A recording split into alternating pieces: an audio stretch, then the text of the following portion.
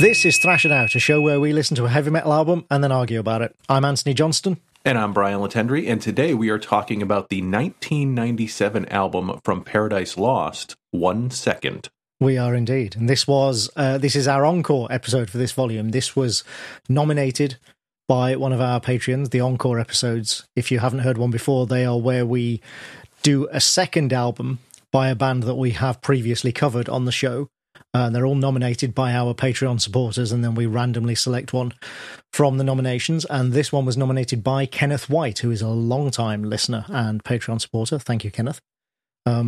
If you want to join in for the next one, of course, you can become a patron at patreon.com/thrashitout and take part in this and the listener choice polls and maybe get selected for a backstage pass and all that sort of thing. But this episode is the encore. And as those of you who were listening last episode will know, I am very excited about this because Paradise Lost are literally my favourite band, and this is one of my favourite albums of theirs. So I'm really looking forward to this. Brian, I'm sure, is probably does not quite share my enthusiasm as much. I mean, so I forgot that they were your favorite band. I don't know how I forgot that. Probably because you don't mention them as much as I mention Megadeth every episode of this podcast. So it's I don't know. It's pretty close. Yeah, it's probably we could probably do a drinking game around that. Kenneth was probably around for the first time that we talked about Paradise Lost, which, in case you wanted to feel old today, was 8 years ago. Jesus Christ. I know, dude, right? So what did you spring that on me for? Tell me about it. So in listening to this album, I was like, wait a second, who is this even the same band that I listened to? So I went back and I was just like, let me just go back and listen to a few tracks off of Icon, which is the album that we did in August of 2015. It was track 5 from volume 1. Yeah. So there is twice as much time between the last time we talked about Paradise Lost and this episode than between Icon and this album. Because there was 4 years between Icon and this album. Isn't that, like, in my mind, this was like, I would have said, if you said, well, how many years ago do you think we talked about that? I would have said probably 3 years ago. I might have said 5, but yeah, 8. Jesus Christ. Unbelievable. It was just unbelievable. I'm like, every time, I just forget all the time that 2015 was when that everything started. When we started, yeah. And so every time I go back, I'm just like, 2015? How is that even possible? But it is in fact possible, and we have the audio evidence to prove it. So it was, yes, August. So it is almost exactly 8 years. I think it was late August that we did that particular episode. Oh, right. So yeah, as you say, very different sound on this album to Icon. We'll get into all that later. But that's one of the reasons why I'm very excited to talk about this. I'm looking forward to this episode. Yeah, absolutely. But before we do that, Anthony, we have to go and think about our last episode. We do. And our last episode was Blind Guardian. And I pulled up the conversations from our Facebook page, and some great responses here and some interesting ones as well. I'm going to start off with Christopher's response, who said, "Great job, guys, and thank you. Anthony, you did a very good job with the research, particularly on this album being the last of BG having one foot in the speed/thrash metal genre. After this album, Hansi did stop playing bass to focus on singing, and his voice and vocal patterns got much better as a result. The band did go in a more symphonic, orchestrated, and prog direction on subsequent albums. As for this album, obviously I love it. It's Hansi at his most guttural and the band at its most thrashy. Both of you are 100% correct on the title track. It's the mission statement of the album. You may not get it right away, but when you do, you're in for a ride. I agree with Brian about A Past and Future Secret being a downer, not because it's a bad song, but because of where it's placed. I love pretty much everything on here, but my standouts are Script for My Requiem and the story ends, I'm Alive, and Bright Eyes. Basically half the album. Which is more than half the album. Yeah, he said that. Basically half the album, haha. If you listen to the next album, Nightfall and Middle Earth, it sounds nothing like this, and A Night at the Opera sounds nothing like Nightfall. The trend continues until today, and I love that BG are a band that do not and will not rest on their laurels. I love Anthony praising Andre's guitar soloing. Both Kai and Michael from Halloween are studs indeed, but Andre shows there are levels to this game. In conclusion, my favorite band was covered on my favorite podcast. Did I have anything to do with it? Maybe. it's entirely possible that Blind Guardian would have been covered without my somewhat regular posts, but I like to think that I help things along. He said, oh, Anthony, check out the song Turn the Page from the album A Twist in the Myth to hear the guys just rock out. Keep exploring Blind Guardian because there's a lot to take in. Yeah, Christopher is the listener that, when I selected that album, he is the listener that I said, I'm sure there was somebody practically shitting themselves when they heard Blind Guardian mentioned on the show. Yeah, Christopher is clearly a massive Blind Guardian fan. He's constantly posting about them on our Facebook group, bless him. Yeah, there probably was a little influence there. As I said before, I wasn't unaware of Blind Guardian completely, and I might well have chosen them for the show at some point anyway. But his continued boostering of them definitely had some influence. And happy to do so, because, it was a really interesting album to talk about. Yeah, I mean, if there is an algorithm for the choices that we make on this podcast, it is the ongoing conversation with people that we have in the Facebook group, on Twitter, whatever, right, who are talking about bands that we maybe haven't covered yet, or, that we see coming up more and more. And also, to go back to what we talked about earlier, it's been 8 years. I feel like that meme of like, it's been 84 years, right? But it's been 8 years now. And so we are definitely into the realm of, I would say, the deeper cuts, right? Of bands that we might not have had, on our volume 1 list. So let's see who else. So David said, I remember liking Hansi on bass. I wish he would have been able to keep up both. Mike said, obviously a very talented band, but they're not rap, are they? He said, I'm not hearing a round and round or lay it down. He said, anyone can write a long song. Not many people can write a short song. He said, the guitars are good, though. Let's see. Stuart said, not for me, this one. I was trying to work out why. I like prog. I like metal. I like longer songs. And then Anthony made a comment about there being an influence from classical music, and I think that might be it. I do like some classical music, mostly modern, minimalist classical music, but maybe not mixed in with my metal. I remember feeling irritated when Ritchie Blackmore got too explicit with classical music in Rainbow, so maybe that's an indicator. Also, I don't know if this is just me, but are most of the token rock/metal acts in Eurovision also power metal? Because I was getting Eurovision vibes listening to Blind Guardian. Which is, I hadn't thought about Eurovision before, but there are occasionally rock acts in Eurovision, and I don't know whether I'd call them power metal per se, but they're certainly on the sort of, poppy rock end of things. A few people brought up the classical thing, and like I said, I really do hear that influence, and I think the fact that the band went in a much more symphonic and classical orchestral direction afterwards shows that there clearly was an influence there. I'm a big fan of all sorts of classical, including sort of Baroque stuff, but also very, very much, the dramatic stuff like Beethoven and Rachmaninoff, and Shostakovich. I love composers like that who do the really big, dramatic, epic stuff. And I could hear a lot of influence of that sort of stuff on Imaginations from the Other Side, yeah. Yeah, well, and for me, it's like if that is expressed in heavy form, then I'm all on board. It's when it becomes too orchestral and right. like the metal side of things kind of fades. But I love the classical elements if they're heavy. And so, yeah, and not just necessarily like speed, but actual like heft. Yeah. And so, speaking of Kenneth said, I'm kind of surprised that you didn't think that Blind Guardian are cheesy. Now, they're not cheesy in the 80s glam way, but to me, power metal is cheesy as hell and it revels in it.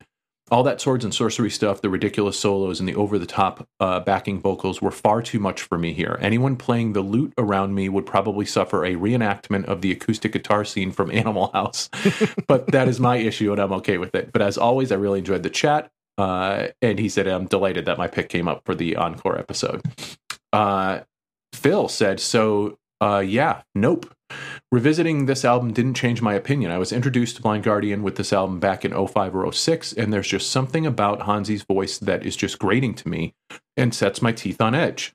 I think I've figured something out in the last month between revisiting this album and seeing Halloween live. I think I don't like power metal. He said, especially German power metal. The speed metal element of this genre is just not my thing. It sounds so, how do I say it, cliche, stereotypical, nondescript. He said, I can't put my finger on it, but I don't like it. And like Brian, I feel like a lot of Blind Guardian and power metal should check a lot of boxes for me.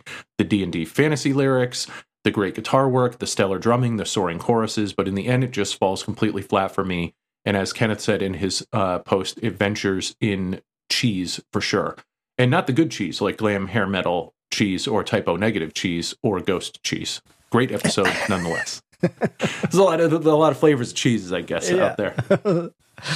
The cheese thing, a few people picked me up on that. And I don't know, I just don't get that sense from it. I do get it from some power metal. Like, you know, when I was thinking of doing another power metal album, I did listen to a fair few other power metal bands, things like Dragon Force and stuff, and that I do find quite cheesy, but there was something about, I don't know why, something about that particular album from that particular band that just didn't strike my cheese notes. For me, Dragon Force is actually too fast for me. Oh, really? Yep, they're just too fast, and so there's something about it that doesn't fully register with me because it's so fast. Right. Like, I just don't feel like they give the music enough space. And even though they have incredible guitar players, I also feel like it lacks the punch that I talk about a lot with the whole power metal thing. I think whereas this album just like nailed it. But did you find the album cheesy is the question. Well, yeah, but like that's everything that I love. Like my favorite things in the world are D&D, like fantasy stuff, and obviously B horror movies and hair metal and things. So like and theatricality and like the dramatic elements and stuff like that. So for me, like those are all, if it's cheese, like I love the cheese. Well, I guess it depends whether you define those as cheese, doesn't it? You know, I mean, yes, it had all of those things for sure, but I think of those things, they're nerdy, no question, but I still think there's a difference between nerdiness and cheese, something in the execution. Well, there's elements of fantasy too. Like there's darker fantasy, there's, you know, horror tinged fantasy, and there's, you know, the kind of swashbuckling, you know, types of adventures and stuff like that. Like who's that band? Is it Ailstorm? Oh yeah. You know, like the pirate metal and stuff like that. So I do feel like there are differing sort of levels of that fantasy element. But yeah, I think to some people, the idea of fantasy overall, it feels cheesy. But for me, it's just one of my favorite things in the world. So, yeah, I don't know if we got into the cheese factor in our discussion or not, but I mean, I don't feel like it's overly cheesy. Yeah, good. Let's see Joe said, like Brian, I initially found the opener made it hard to get into. After a few listens, the songs grew on me, but it took time. As Anthony said, sometimes there seemed to be too little repetition to pull you in. I've started listening to some of their subsequent albums, and it seems like maybe there are some catchy tunes. And he listed Into the Storm as one of those. As is often the case, listening to your discussion made me more interested than I otherwise would have been. I feel like that's a mission accomplished, right? Yeah, for sure, yeah. There's not much more we can ask for, really. And let's see. David said, I'm not a doctor, but I think it's clear that Anthony is suffering from a terrible, tragic, and possibly incurable condition, cheese blindness. He said, this is the ripest, most aromatic Gorgonzola level fromage, which you know is delicious, but I don't want an entire meal of it. A track at a time, this is fantastic. A whole album is not for me. More power to those who love it, though. How long was that album? Do you remember? I don't think it was massively long, was it? Because that does bring up a good point. But not just for power metal, but I think for any music that is like a sustained dose of like, if it lacks contrast, you know what I mean? Like if all the songs are in that same level of energy and stuff like that, like the longer albums can start to sort of wear you down by the end. It was 49 minutes. Oh yeah, that's not too long. Yeah, I wouldn't call that a meal. I'd call that an appetizer and a salad. You know, I would call it a meal, but not a feast. Okay, yeah, no, that's a good. You're right. That is a meal. I like big portions, so for me, that might be part of a meal. Let's see. Jay said, great episode. Have to agree with Anthony about the lack of groove in power metal seems to be the thing that keeps me from getting super into it. Also, really looking forward to the next episode. Let's see. JD said, first of all, it's not a sea shanty. It's a faux madrigal, which to me was that will forever be my favorite discussion that came out of that, of probably any episode. This is at the same time that the most Anthony sentence in this podcast so far, and also a perfect encapsulation of why I am a loyal listener. In other news, good episodes, but it won't make a convert out of me. Anthony hit the nail on the head in saying this album lacks groove.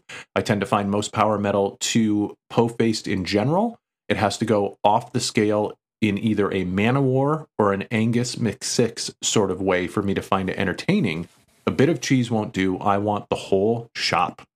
So I think what we're seeing here is that definitely this has sparked a cheese discussion. Yeah. And we have sort of two camps. We have the give me all the cheese camp, and then we have the I kind of like cheese just sort of sprinkled on top of what I'm eating. Bit of Parmesan, but not the whole dish. Yeah, exactly. Yeah. Maybe a little romaine mix kind of thrown in there too, but, or Romano, not romaine. That's a lettuce. Yeah, so interesting there. Todd said, regarding Anthony's question about the reason for Germany producing so many fantasy power metal bands, Wagnerian opera seems to share many essential elements with the music of artists like Blind Guardian, both in subject matter and performance. Yeah, and that's a really good point, and I was kind of annoyed with myself for not having made that connection myself during the episode, because as soon as I read that, I was like, oh, actually, yeah, that seems like a pretty good... I mean, who can say if it's, it's almost impossible to say for sure, but I would put a lot of weight behind that, yeah. And funnily enough, I'm not actually a huge fan of Wagnerian opera. It's not really, like I said, I'm a huge classical listener, but opera in particular, and especially Wagnerian opera, just really isn't my thing. Which is funny, because it is kind of, I suppose, the closest thing to, to prog metal or... yeah, or power metal that you're going to get out of classical. But yeah, it's not my thing. He also went on to say Blind Guardian's one of those bands that I've been aware of for a while, but never got around to checking out. After listening to this record, it's pretty much exactly what I expected. The only real surprise was when I heard the Watching You background vocals in Bright Eyes and thought, wait a minute, this sounds like Death Clock. All in all, they are very good at what they do and obviously have a very clear vision of what they want their music to be, but this will most likely be an album that I will only revisit on rare occasions as a change of pace. Can definitely understand why people who are into this type of thing are so passionate about Blind Guardian, but it's just not my bag for the most part. Raphael said, great episode as always. It got me listening to the whole discography, and this album is a definite standout. CJ said, this was an interesting episode. I don't know much about Blind Guardian, and despite them being on the periphery of loads of things I like, I love power metal and symphonic metal and D&D and all that stuff. The more fantastical and over the top, the better. So it's odd that I've never been able to find love for them, even though, like you say in the podcast, they seem like super chill guys. I think you actually answered a lot of my own questions about why I can't love Blind Guardian. He said, thanks. The 7+ minute opening track as a barrier to entry, the prog tendencies, no song under 5 minutes, and then Anthony, much more versed in classical knowledge than me, probably nailed it by explaining the actual classical influences here, rather than just the usual stick a bombastic orchestra sample over the top of some power metal style of all the symphonic metal I love. I find actual classical music really difficult to listen to. Interesting. That said, listening to the album properly, I think my biggest problem with it is the vocals. I like his more screamy vocals, but when he goes clean, there's something not right. And likewise, while normally I love a huge voice choir, these ones, while perfectly harmonized, sound weird. Ultimately, the vision I get in my head when he's singing clean and the background vocals rise up is that of a German children's TV presenter leading a knees up in a beer cellar. Yeah. It's so bright and cheerful and clean. I think that's what pushes me out. Let's see. Andrew said it's a mixed bag for me. Love all the fantasy gubbins, love all the bombast, love the progginess. I dig the big Queen-esque choruses, and I love Hansi's voice, but as soon as the vocals drop away, the tempo picks up and they go full twiddly-widdly power metal solo. I am instantly bored. Quite frustrating, to be honest, though the fact that Anthony mentions they go more prog as time goes by makes me quite interested in their later stuff. And Peter said, great episode, been a fan of Blind Guardian since I stumbled upon this album a few years after it came out. I did drift away a bit with some of their later work. However, I really loved their most recent album, The God Machine. It brought back more of the edge that had been missing, and it's an excellent melding of Blind Guardian's earlier work and their more recent progressive outings. And that is the feedback on Blind Guardian. Yeah, there was a lot of feedback. I mean, yeah, there was, I know you read the highlights and the comments there, but there were also lots of spin-off discussions from that, lots of, replies and going back and forth. People had opinions on the band. And yeah, like you said, what more can we ask for than just making people listen again to an album or bring their make them aware of an album and, spark those kind of conversations. That's great. Opinions, cheese talk, lots of good stuff from this one. So much talk about cheese. And now that we've talked about it here, it'll probably spark it in response to this episode as well. For sure. But one thing that isn't cheesy, Ryan? Tell me. It's the album 1 Second by Paradise Lost. I would disagree, but really? We'll get into wow. that. Yeah. Okay, that's going to be interesting because I would say there is zero cheese on this album. Wow. Yeah. Okay. I feel like it's a cheese shop, but we'll get into that. Oh man. All right, before we start talking about the album, I will just remind everyone again, yes, you can support us at patreon.com/thrashitout, where you can help just keep the show going and help contribute towards our things like website costs, and occasionally we have to buy albums as well to listen to. So we don't own everything, and especially when it's a listener choice or something, we occasionally have to go out and buy an album so that we can listen to it and talk about it. So if you support us, you're helping us do all that sort of thing. It's great. You can also join in that discussion on our Facebook group, which is facebook.com/groups/thrashed out, and join our little community, which is, as we've said many times, is a nice little sort of oasis of sanity on the internet. Everybody there is really good and pleasant and well-mannered. It's just kind of, we all have different tastes and we disagree about them, but nobody's a dick about it. And that really that's all we require. And it's the one rule that we kind of enforce fairly rigidly, but we don't have to enforce actually most of the time. There's only a few occasions where we have had to enforce it. Most people in the community are really great about, just not getting bent out of shape about arguments about music and taste, for heaven's sake. There's no reason to get silly about it. It's cliche to say, I can count on one hand the number of times, but I can truly count on one hand the number of times that we've had to just remind people that this is not that place. And I was just talking to someone on our Facebook page this morning about in the Here's Your Megadeth mention about Megadeth at the Wacken Festival yesterday. They had Marty Friedman come and play a few songs with them for the second time in the last 6 months, and we were just kind of talking about that. And it's anytime I check in, I try to go in on Fridays and talk about new music and stuff like that. But if I'm not in there posting about new music, then someone else is. Then, people are sharing videos and news stories and things like that. And so it's multiple times per week. There are great conversations going on about so many different things. And it's a place it is the only reason that I still use Facebook. It's that is the reason I keep an account on Facebook is to go and check out our community. It's not quite the only reason that I keep it, but it is a big reason. And actually, you just made me think then, saying, I guess it's kind of like a heavy metal bar in a way, in that, it's full of regulars. Occasionally new people wander in. Everybody just sort of joshes one another about their tastes and what have you, but, it never descends into bar violence. And then every so often, some banging record will come on the, on the stereo, and everybody gets on the dance floor and starts banging their heads. And that, I guess that's the episodes in that analogy. But yeah, it is just a wonderful community. We're very, very grateful that it's grown around this podcast. And honestly, we don't have, other than that rule of just insisting everybody not be a dick to one another, we haven't really had an awful lot to do with it. Not that we don't take part, but in terms of how it's grown and sort of become this amazing community, I don't really feel like we're responsible for a lot of that, other than setting the tone, I guess. And we're lucky enough to have found a lot of people who are very happy to follow that and take part in that community. Totally.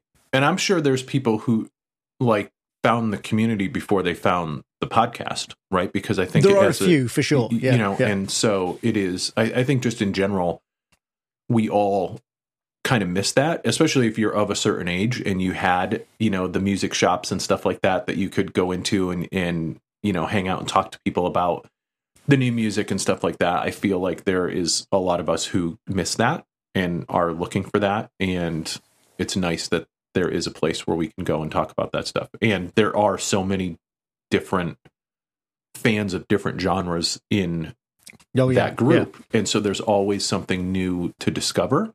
And to your point, like, people are generally respectful of the stuff that, even if they don't like it, you know, they, like we talk about metal being a broad church. It's been really just an awesome thing that has grown out of the show. It's definitely reflected in that group for sure. Yeah, everything from hair to death to black to groove to whatever, you know. Yeah, everything's represented there. All right, let us talk about Paradise Lost then. So I'm not going to recount their entire history or anything because we have covered them on the show, even though it was 8 years ago. I know. But you can go back and listen to the episode on Icon, you know, if you don't know the band. Yeah, you know, regulars will know, as I say, they're my favourite band. So I've followed them from long before this album right up to the present day. They are still recording, still releasing new stuff, still touring, and they're still great. But that sort of, as we alluded to earlier, that gap between albums, I mean, that's kind of, you have to talk about the context of this album, because Icon was only 4 years and only 2 albums prior to this, and yet if you don't know the band, you could well listen to this and just assume it's a different band entirely. I mean, even Nick's vocals aren't that similar to what he was doing on Icon. I think the context of the music scene at the time is important as well. Like, the UK in the early to mid 90s, the UK didn't produce any grunge bands of note for a start. Like, there were just that scene, not that it passed us by, but in terms of homegrown bands, there were almost none. You know, the most notable UK grunge band most people around here of my generation will know was a band called Stiltskin, who were literally created for a jeans advert. You know, okay. That's the level we were at. It's not something we did very well at all. There were popular rock bands around who sort of went back to basics, which obviously was what a lot of grunge was about. Bands like Wild Hearts and Terror Vision, who had some success. You know, and theirs was a very much a back to basics kind of style, but it still wasn't grunge. You know, we just didn't have any great grunge or groove metal successes, actually, which of course was the other big thing in the early to mid 90s with Pantera.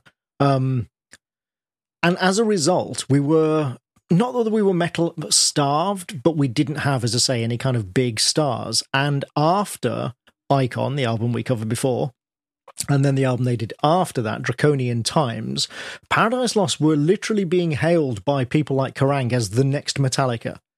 And I'm not joking there. They were literally on the cover going like, this is the next Metallica.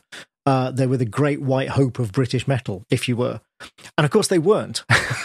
That's the thing. Yeah. Because what happened was Draconian Times was enormous, like huge hit, very popular. It was a very mainstream sound for them at the time, you know, as metal went, and sort of riding the rise of the gothic metal wave. But what happened was those tours kept the band on the road for a solid 3 years. And by the end of it, they were completely burnt out. Apparently there's a story I've got a biography of Paradise Lost called No Celebration, which was bought for me by a long-time listener of the show and friend of mine, David Richardson, actually. It was very kind of him, and it's a very good book. And in that book, they recount that at one point, near the end of that tour, near the end of the Draconian Times tour, the band were expecting to go home for, I think, 3 weeks holiday. You know, I think they were finishing with Donington or something, and then they were going to go home for a few weeks. And their manager called them while they were on the road and said, "Oh, actually, I've got a dozen more shows lined up for you. Jeez. Right, and the band were like, oh, for fuck's sake. And so Right.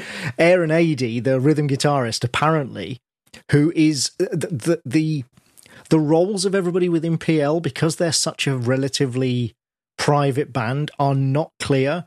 But as a long-time fan over the years, I've always got the impression that Aaron is the closest thing they have to a sort of, he's the business-minded one. Like, he's the guy who tracks all the band's memorabilia. He's the guy who can remember every show, where they were, what happened, and seems to be the one who sort of has a good relationship with the management. I mean, not that they don't all have a good relationship, but you know what I mean. Right. He apparently had a quiet word with the management and said, if we don't go home, you won't have a band anymore. Like, we are on the verge of just completely breaking Imploding. down here. Yeah. And so they did. They didn't do those shows. They did go home. They did rest and recuperate. But it made me think, when I was thinking about this, it made me think, who else do we know who went on a grueling 3-year tour to promote their most successful album, and then by the end of it, they were so burned out that they were completely sick of their own music, and they decided that they needed to do something different? Like, does that sound familiar? And so in a way, they kind of were the new Metallica, just without the global success. Well, I mean, that context makes a ton of sense now, just thinking about listening to this album. Yeah. Everything that you just said definitely helps frame kind of what, because for me, this album sounds like it was created by a band who doesn't care anymore. That is kind of my vibe. Which is really funny. There is an album like that in PL's catalogue, but it was actually a couple of albums after this. Like, yeah, okay. So, but that definitely tracks for me. This to me felt like an album made by a band who was burned out. And, yeah, interesting stuff. Well, they were burned out on metal. See, that's the thing about this album, and one of the reasons that I do love this album, and sort of spoilers, I'll say that up front, I absolutely love this album. Like I said, it's one of my favourite albums of theirs, because they were actually still enthused and into it, and they did put a lot of work and effort into it, and by all accounts, they all still really like this album, as I think they should. Well, but what they were sick of was metal. Like, by the time right now, and I mentioned this when we did the Icon episode, all through their career, and even at the start, even in their early days, Paradise Lost have never stood still.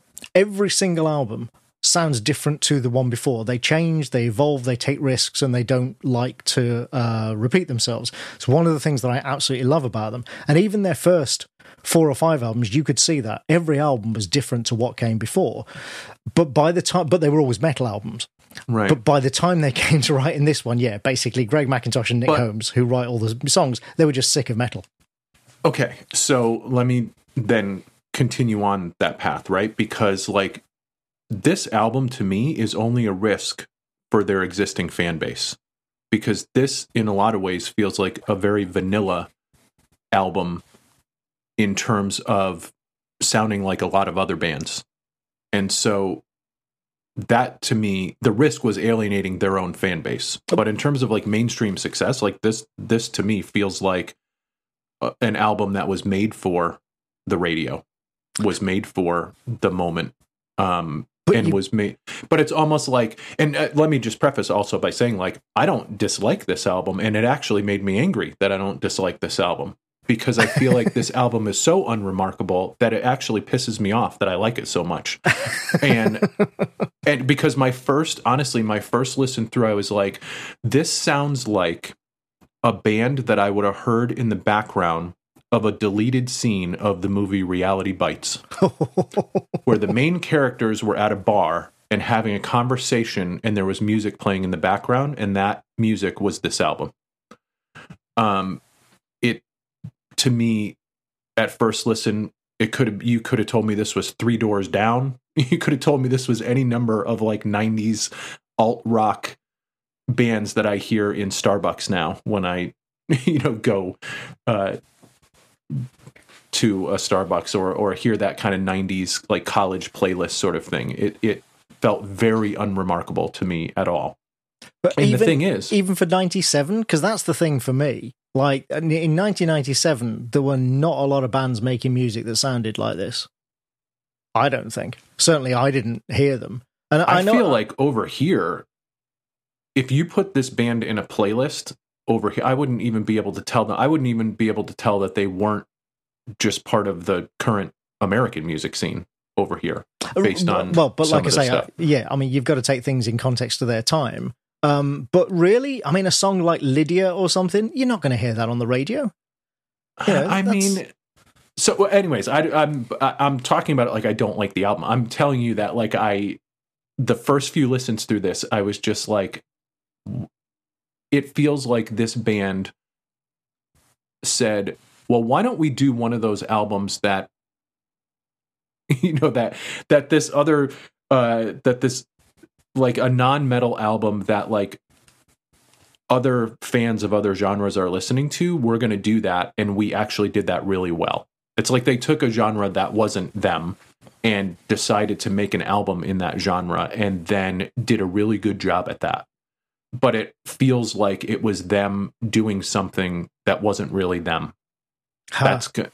And so, and I say this not being a Paradise Lost fan, but I went back and listened to a few songs from Icon, and like just the energy right out of the gate on that album is just in your, like, just heavy and raw and crunchy and this one here, I just feel like they sanded the edges off of all the guitars. Even the songs where the guitar comes in heavy, it still feels somewhat muted and not really up in the mix, even when it's like the primary element of this particular part of the song. And so it just felt subdued in a lot of ways, even when there were elements of like what I thought they sounded like from before. Having said all of that, with every listen through this album, especially with a lot of the catchier, they have great choruses throughout this album. They have like really kind of catchy hooks, and all of those things definitely started to grow on me to the point where I had the album on in the background while I was working basically the whole week and was just like listening. I feel like it's very listenable all the way through, and like then just kind of throwing it on again and listening to it through it again. And so it definitely grew on me, especially over the course of like the last week and a half. But it just, to me, almost felt like their heart wasn't in it, you know? Wow. Yeah, no, that's fascinating. As you say, you know, from the perspective that you don't have the context of when this came out and how it was recorded. Like, yeah, I mean, I saw a great quote actually in that same book about this album saying that guitars adorn rather than drive the songs. And that's absolutely true. I think that's a perfect description of this album, because there are some tracks which seem not to have any guitar at all. Yeah, it's like Where's Waldo? Like, right. I wouldn't even know adorn is. I think that might be too strong a word for some of the songs. Well, but here's the thing, and oh man, I'm going to have to play you their next album, Host, at some point. So, as far as I'm aware, every track on this album does have guitars, but they are A, sometimes low in the mix, and B, sometimes playing things that don't sound like guitars. They're being played through MIDI equipment and pedals and stuff, so that the tone they produce doesn't sound like a guitar. And that's especially in evidence on their next album, where they went full Depeche Mode, basically. The album after this, Host, is like literally an electronica album. But to me, it still sounds like them, because what it is really, really fucking dark and gothic and depressing, even though it's also an electronica album. And that's what, to me, makes this album stand out from run-of-the-mill mainstream rock at the time, is that this album, because even the previous album, even though it was like full-on gothic metal, it was kind of triumphalist in a way, and a lot of the songs are very kind of upbeat. But here, every song is down. Every song is dark. Totally. And, it is. Know, every song bleak. Is just things are terrible, and people are terrible, and relationships are terrible, and you never escape your past, and all of that stuff. And you're all going to die. So here was my kind of thought about it. It's goth hair metal. Like, that's what it is. This is goth hair metal. It's very, it's like popcorn for goths, but like that popcorn is, the butter is black, and and it's mixed in with tears, and it's all kind of. But this is what it's gothic. It's goth hair metal. I've got to say that's hilarious, especially because this is the album where they cut their hair as well. Of course they did, because it's the opposite, right? And so it's their take on hair metal. Oh, but man. yeah, this to me, like, I can see a scene playing out in my head where like a goth is just making fun of someone who listens to hair metal, and then they put this album on, and they're like, "This is so elevated compared to what we're." But it's not, because the lyrics are just like, to your point, they're so cheesily depressing that they're almost cartoonish in the way that they're being delivered, of like, oh my goodness, isn't everything the worst thing that it could ever possibly be? And then they have like catchy choruses along it. So it's hair metal for goths. Man, no, but see, that's okay. That's we're definitely going to argue about that then, because to me, like I said, part of what makes this Unmistakable Paradise Lost is that it is, dark and bleak. But even with the atmospheric stuff and the experimental approach to, writing their kind of music, you've still got Greg's melody lines and Nick's vocals and lyrics. And I think this album is an almost, or maybe the best, certainly one of the best examples of what a fucking great lyricist he is, as well as what a great vocalist. Because on this album, his melodies, his cadence, and his lyrics, I think, are just superb. Like, he doesn't put a foot wrong on this album at all. So I will agree with you on cadence and melodies for sure, because like I said, this album just continued to grow on me and sort of live in my head for sure. The lyricist part, I think I would disagree with you on, but yeah, but I definitely, I mean, from a musical standpoint, I think this is do I say great album? It's definitely a good album. And I like the album overall. It just like continued to make me think of a lot of different things. Like, there's a few songs on this album that I just kept thinking of Duran Duran's 1994 song, Come Undone. I just felt like that. They were like, that is a really good song. Can we make a whole album out of that? Like, let's take that as the blueprint and then make an album off of that song. And so it just was really different. But from what I've learned from you, and even from the bits of Paradise Lost that I've listened to over the years, like, being different from one album to the next feels like that's part of their thing. Oh, it is. And, like, I think I actually, after we did that Icon episode, I bought Medusa, which came out in like 2017. And that was like super doomy and heavy. Yeah. And then going back to listen to a few tracks off of Icon, I was like, damn, the Metallica influence like was, strong, but the grit and the heaviness and the rawness of the guitars and stuff like that, and just how like powerful they were and things like that, like just such a contrast to this. So like the whole thing about them kind of being tired of metal and wanting to do something different and being able to do that thing well, that all completely tracks. Well, and that's the thing. Like, yeah, like I said, they do change, they do evolve, but they never lose sight of how to write a really fucking good song. Well, and they never lose sight of the sadness, Anthony. I think that's important. For sure. No, I mean, that is evident on every album. But I mean, sadness is their North Star. Their stated aim with this album was that they wanted to make, there's a quote from Greg, and I can't remember exactly, but I'll paraphrase, and he basically says that he felt that as good as Icon and Drac Times were, that they were kind of shallow in that, there wasn't a lot of layers to the songs, and he wanted to make an album that would reward repeated listening, while at the same time, kind of simplifying and demetaling their sound, as it were. And so it's interesting to hear you say that the more you listen to it, the more you got out of it, and the more you got into it, even if, it's not an album that you ever would have, expected from a metal band, or necessarily, chosen to listen to yourself. Definitely, it rewards repeated listens. And I think the way that it has rewarded it for me is that there is more variance in the songs than first listen. Like it really starts things I feel like started to stand on their own more. I'd go along with that, yeah. With repeated listens. Yeah. And so like my overall vibes of the album continued to improve all the way through as I listened to it again and again and again. But those couple first listens, I was just like, what the fuck is deleted this? scene from Reality Bites. Although I still do stand by the hair metal for goths. I think they nailed it on this album. I think this is the blueprint for gothic hair metal. Man.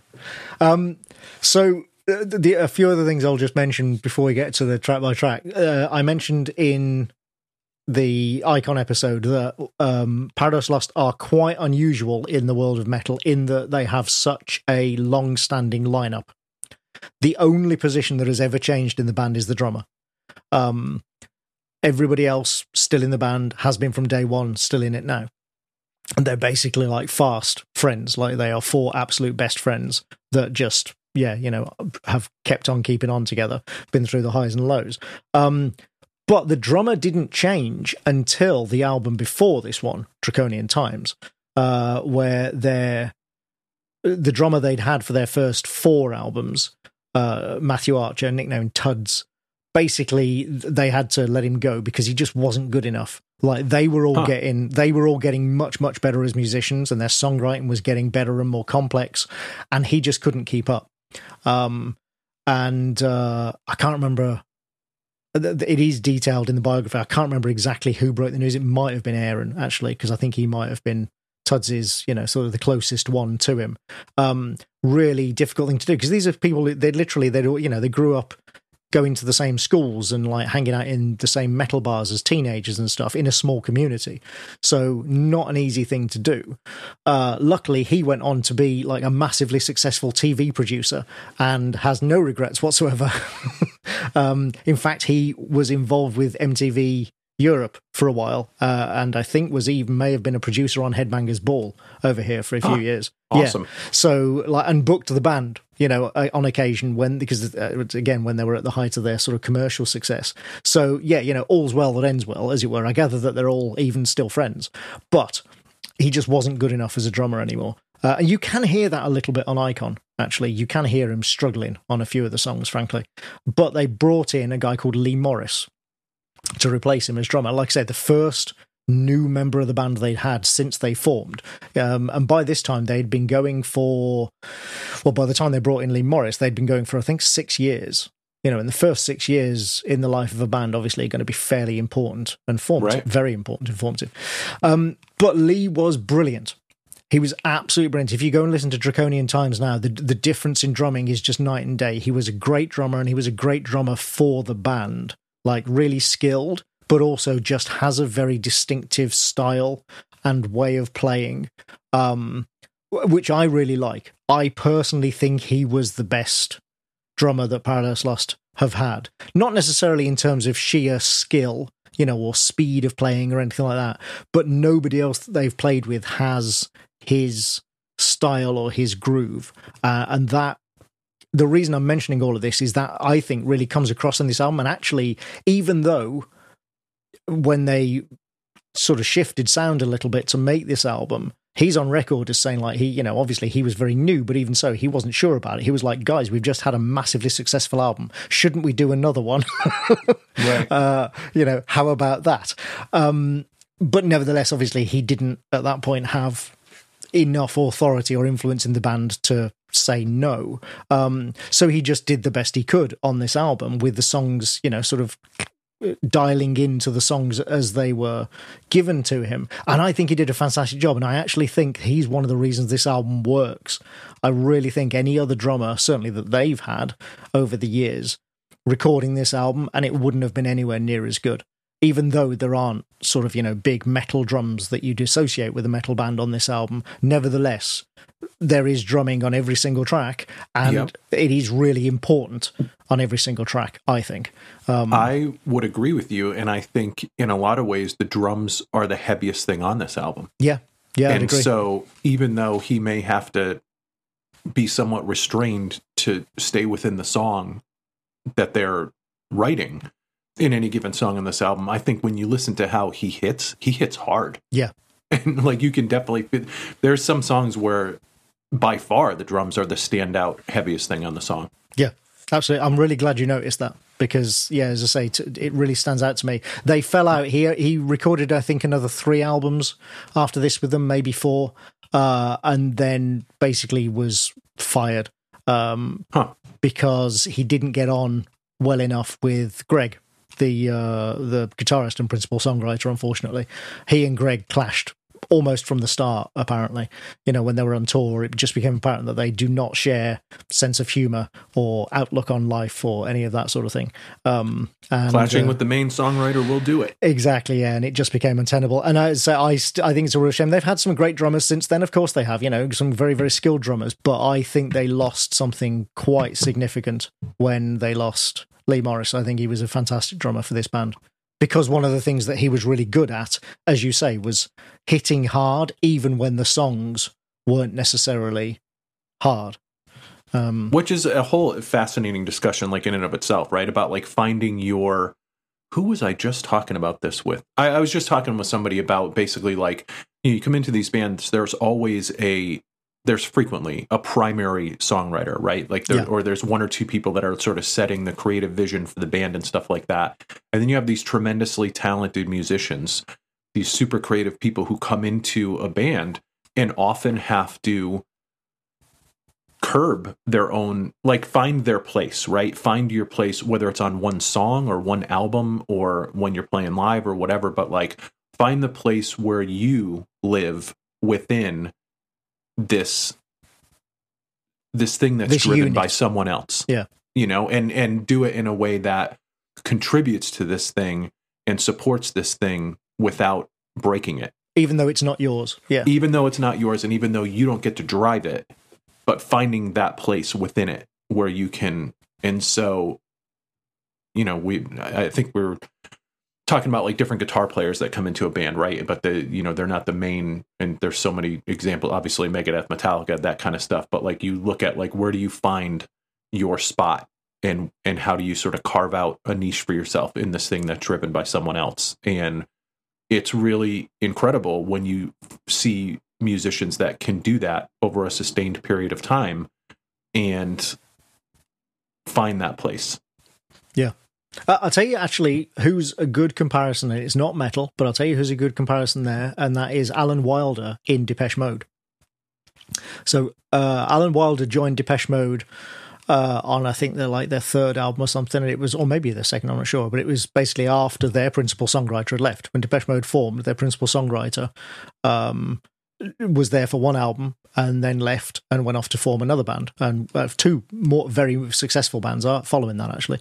And the guy called Alan Wilder came in, and he was never the principal songwriter, but what he was a much more skilled musician than any of the other members of the band, and he did take part in the songwriting, but it was because he was the newcomer, he was again, as you said, he wasn't driving it, but his contributions, I mean, the band grew in leaps and bounds and then obviously became this enormously successful, globally successful, massive band while he was a member, and what his contribution was to that was never quite clear until he left.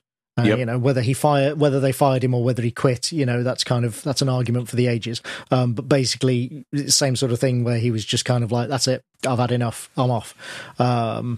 And you can tell. Right. You're like, what's missing here? And then you're like, oh, that's missing. The albums immediately following his departure, you're like, oh, something is very different here. Yep. Yeah. Not that you might not like the new thing. No, and they're still just good in that albums. Place of like, wow, this was you can really feel the difference here. Yeah, absolutely. And funnily enough, actually thinking about it, the difference is a bit like when Morris left Paradise Lost, in that they kind of lost their swing a bit. And it was a bit like that with Alan Wilder leaving Depeche Mode, in that they kind of had a bit of groove and a bit of swing with him that they haven't really recaptured since then. And I'd say the same is true of Paradise Lost, much as I love a lot of their more recent albums. But yeah, with Morris, they had a bit of groove and a bit of swing that they've never quite recaptured. The other thing I'll say, one other thing I just want to mention is one of the reasons I will happily admit, that part of the reason I love this album is because it came out at how some albums come out at a good time in your life. Yep. And you just associate fond memories with them. So this album came out, it was released just before I moved to Bath to work on .NET magazine at Future Publishing. Oh, yeah. Which, I think I've mentioned before on the show, and certainly people who know me know that was a very happy time of my life. That was a very good, I enjoyed that. It was, a dream job almost. And also at the time, I was dating a girl who lived in Oxford. And so I was constantly driving back and forth between Bath and Oxford, which is about a 2-hour drive each way. And because this was the most recent Paradise Lost album at the time, this was one of the albums that I was constantly playing in my car and, singing along to at the top of my voice as I drove at top speed along highways and country roads during those journeys. So, I will freely admit that there's a certain amount of bias in that I just listened to this album over and over and over again. It's one of those that I know, there are some albums that you just know like the back of your hand. Every sound, nuance, every breath is just ingrained in my memory. I could, if I had some magical power to recreate music from my imagination, I could recreate this entire album perfectly. I love that. Well, and to be fair, when your job's going really well and you're in a great relationship, you want to listen to music that reflects that. And so listening to an album like this, that's really a celebration of all things relationships and having a real purpose in life is kind of it just reminds you constantly of like how good things are going for you. And so that's the gothic life. I totally get it.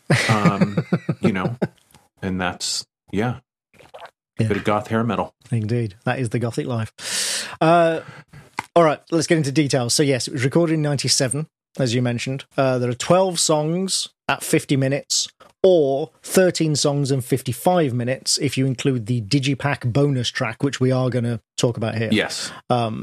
So even though it's a Digipack bonus, like this was peak CD era, and so it is kind of considered as, even though it was a bonus track, most people have got the edition of the album with that track on it. Just because, like I say, it was peak CD. It was produced by a guy called Sank. Real name Sandqvist. He was, I think he's now actually a record executive, label executive, but he was a producer at the time who did a lot of dance music and hip hop, but had also worked with the likes of Clawfinger.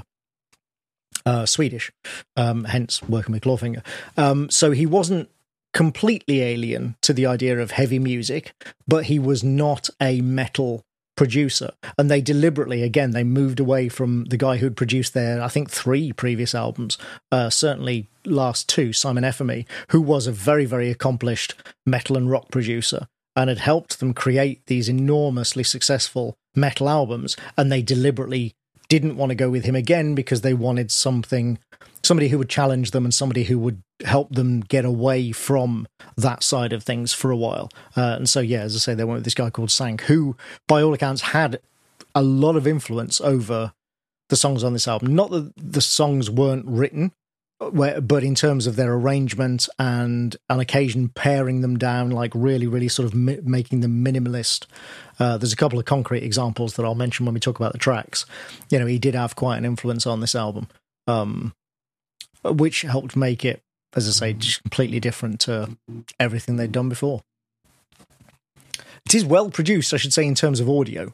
That is one thing that, regardless of what you may think of the contents, like it's the sonic quality of it is really high. Right. It's like the guitars are not muted because they were recorded or mixed poorly. Like everything feels very intentional about it. Totally. Yeah. Intentional is a really good way of putting it. Yeah. Yeah. So, all right, let's get into the gothic hair metal then. And start with the track opener, track 1, title track, 1 second.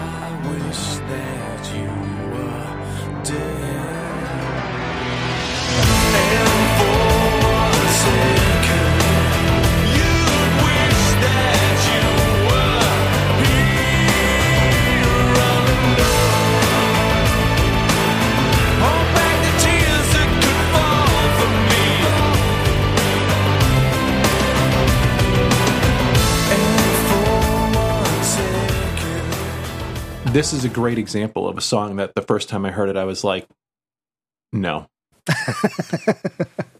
And then the fifth time I heard it, I was like, it's like that kombucha girl meme, right? Yeah. Where she's like, no, maybe, yes, no, maybe.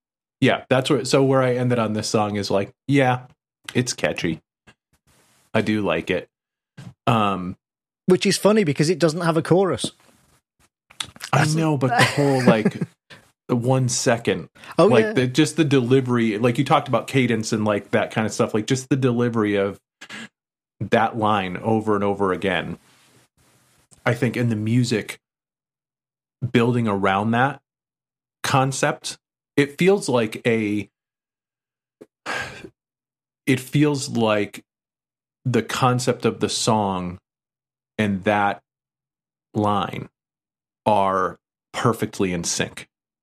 That the whole song is built around it. You know what I mean? Even though it gets very repetitive and like I just feel like it's the execution of one idea extremely, like, I don't know, almost perfectly. Yeah, done extremely well. Absolutely. Yep. It's, I mean, like I say, it doesn't have a chorus as such. It doesn't even change chords or melody all that much. It doesn't really have a bridge.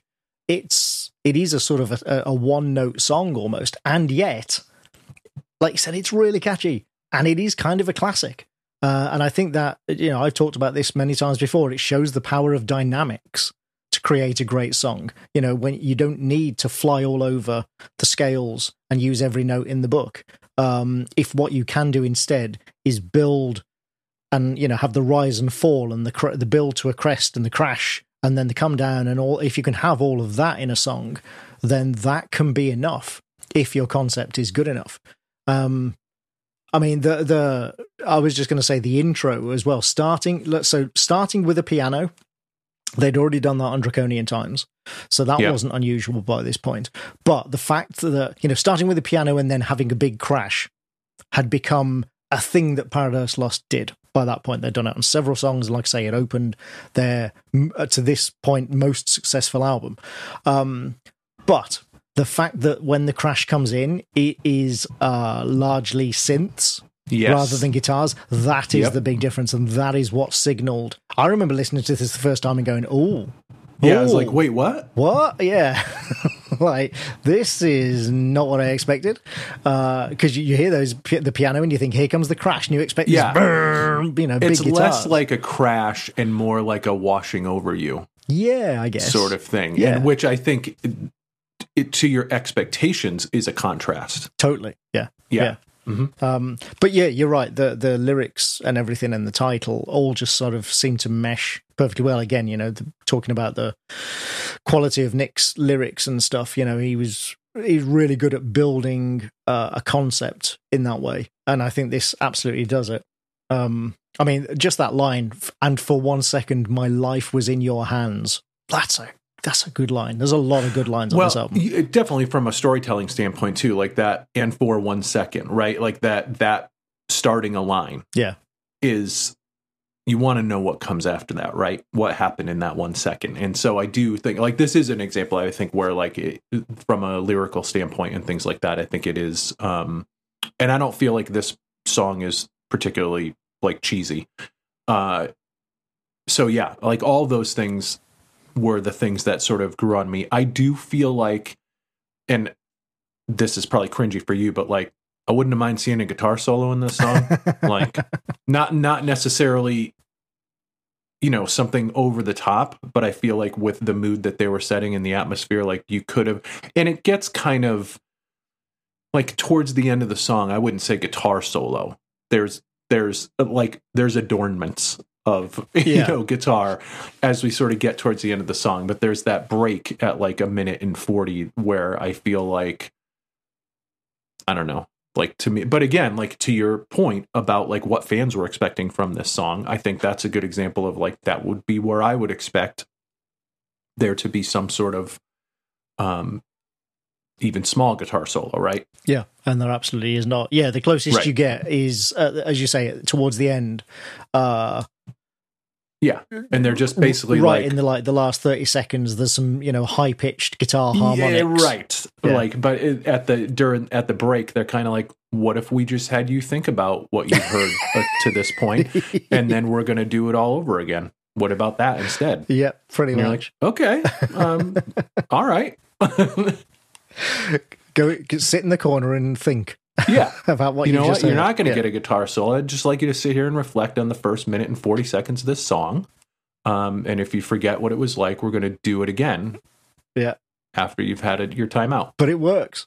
It does work. As again, now you can see why I was slightly pissed off. Yeah, right. Because I'm like, the literal song puts me in timeout. Here I am listening to it again. What am I doing here? And yep, now I'm starting to like it. And here we go. Yeah. The power of Paradise Lost compels you. Right. All right, let's move on to track 2. Say Just Words. You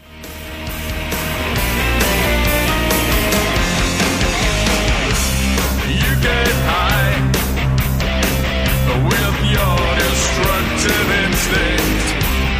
You get high with your corrosive instinct. Where can I go to escape your foul mind trick? You're trying it more, but you will never break me, 'cause you presume the winner is you, but that's not true. So say just what's to me. Unreal, what your hate's providing. Say just what's to me. Your talk is always contradiction. Say just what's to me. You won't feel the warmth of friends around you. Say just what's to me. Is it true that there is worth inside? So say just what's to me. Your designs. I mean, this feels like the radio hit, right? This is, in contrast to the first song. So this is, I mentioned this before, an icon. By now, this had become a standard Paradise Lost tradition, which is you open with something a bit epic sounding, and then you put your catchiest song as track 2 on the album. Like the previous 2, maybe 3 albums had all done this, and they also then continued to do it for the next few albums as well. It's absolutely just a staple of their, track listing. And this is catchy. God damn, this one's catchy. This is a live staple. This is the prototype for gothic hair metal. This is it. It was a single as well, and there is... But like, it is exactly it, right? Like, you've got your tears, you've got your sadness, you've got your depressiveness and all this kind of stuff, but you also have like great riff. Well, it's one of the most guitar-led songs on the album, yeah. And just like the cadence, again, I think that was a great call out by you up front, but just like the way that it almost like, before it kind of explodes into the chorus elements of just like almost like a rushed delivery of like, say just words to me, like that sort of part of the song, Yeah. I really like it. I love this is arguably, it's definitely one of my favorite songs on the album, and I think it's just a super tight, well crafted song. Yeah, it is a classic, and like I say, it's a live staple. They still play this live to this day. I'm sure. For a reason, because it is a really, really great song. Nick has talked. This is what annoys me so much. Like, he gets so overlooked. It's so unfair. He doesn't get asked this stuff all that often, but when he has been asked about it, he has talked about what to him is the importance of not just having sort of, clever lyrics, but having lyrics and phrasing that feel right with the music and with the rhythm. Rather than, being sort of clever or even grammatically correct. Like that line that you're talking about that leads into the chorus is, it's got the internal rhymes as well, which he does a lot. And it's, because you presume the winner is you, but that's not true. Totally. That's really good. Right. And that's, if you read that as a line, that is terrible English. but it works But really as a lyric, well. it works fucking great. Yeah, exactly. And totally agree. Again, he's really good at that.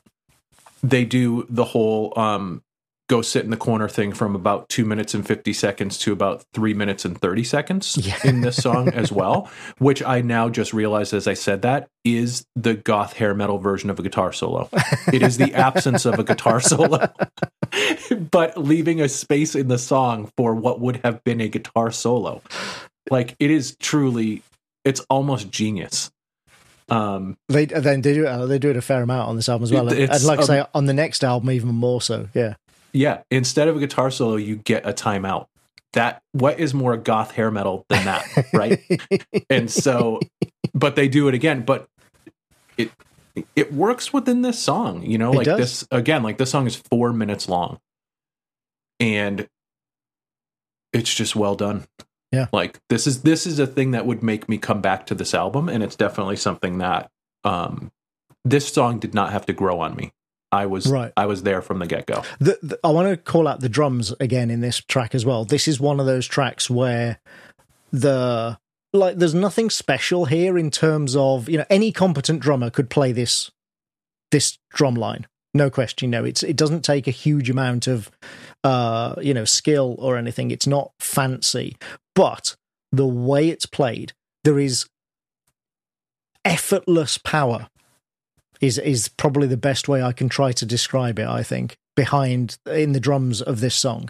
He hits so hard and they are so powerful and they drive the song forward, and yet without showing off and without being, you know, sort of like turned up to 11 volume or anything. Right. It's so well done. I also want to say, if you want a good laugh, go and watch the video to this song, because it is. Paradise Lost have never made great videos. They have maybe like 3 great videos in their entire catalogue, to be honest with you. Most of them are not all that good. Partly that's because they're clearly not comfortable in videos. But the video for this one is Nick on his own in a bare room, like miming to the camera, and it is bad. It's one of those videos. That sounds perfect. It's one of those videos that at the time we thought was really cool. Yep. But then you look back a few years later and are like, oh no. It's just, it's really cringeworthy. So yeah, have a good laugh. Find that on YouTube. That's awesome. But yeah, love this song. Great song. Yeah, like I said, it's, you know, track 2 is the catchiest song. That's the Paradise Lost way. It always is. All right, so let's move on from this then to track 3. And that is, I mentioned it earlier, Lydia.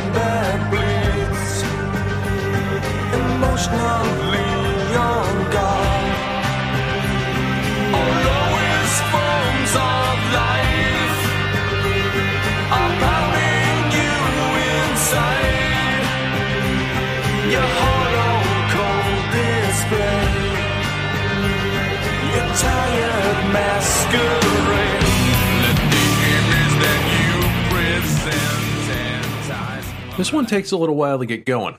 Yeah. About 40 seconds or so. Yeah, it definitely has that sort of atmospheric build-up, doesn't it? At the start. I'd say the thing, more than anything, what I love about this track is its dissonance. Like, it does lull you in at first with a bit of melody, but then it just goes, bah! Yes.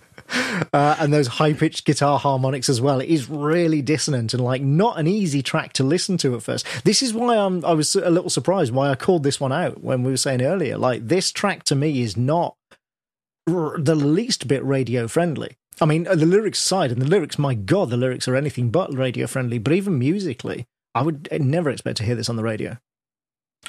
Yeah, I mean, talk about, like, I guess depending on what you take away to be the meaning of the song, like, this song certainly seems to be, to me, about someone who's not happy with their current profession.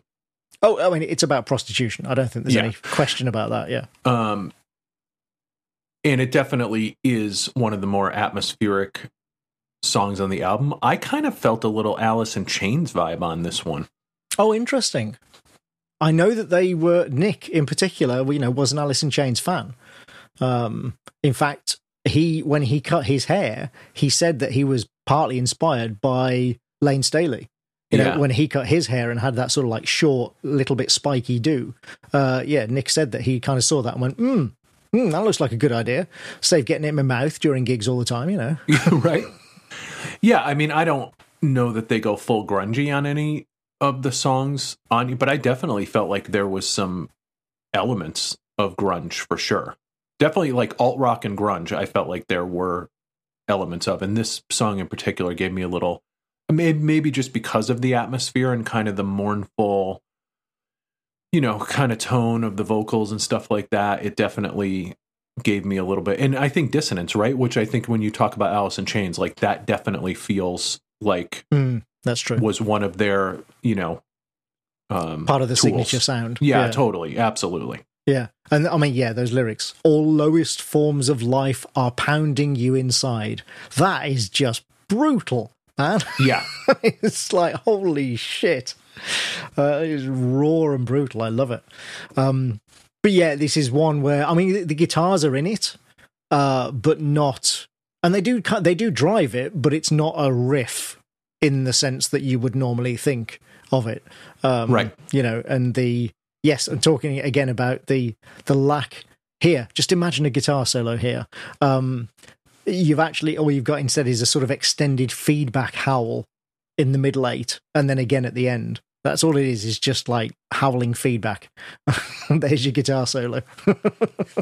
Well, and again, like the song is 3.5 minutes long, and the first 40 seconds, are the build up. And so that's true. It doesn't, this song definitely doesn't overstate. And I feel like for like a slower tempo atmospheric song, like I think less is more around that. So I think like that, it definitely works together on this one. The outro, by the way, where you've got the woman's voice doing a sort of spoken word thing and it's really distorted and, buried in the mix. You can't really hear what she's saying. That was done by an operatic singer that the band had worked with before on previous albums, where she'd actually done like operatic backing vocals. And for some reason, they decided to get her in again, not to sing this time, but to do this spoken word thing. I don't know if she lived locally or what. Such a strange choice. Interesting. Yeah. It's like, yeah, come in here with your beautiful voice and don't use it. Right. Exactly. Just talk. Yeah. Yeah. It's very, very strange. Again, we're going to do the opposite of what people would expect that exactly you would do. Yeah. But this is one of my favorite tracks on the album, honestly, and that is just because it is so, it's like an anti-song in some ways, it's like, again, there's no chorus really. The guitar riff is not a riff. It's loads of feedback and distorted vocals, dominate the soundscape. It is, like I say, it's kind of an anti-song, but it is still catchy and it does still work. And that's why I love it. And now in terms of catchiness, they're sort of 3 for 3, right? And so, but this song is quite a contrast to Sage's Words. Oh, totally, yeah. And so, yeah, like placement-wise, I think it works. Yeah. Well, let's move on to track 4 then. Which I think, personally, is also really catchy, and that is Mercy. You live for times of solace. Within a sign there's a promise. Don't lose all faith 'cause you shake at night. It's in the art of the process.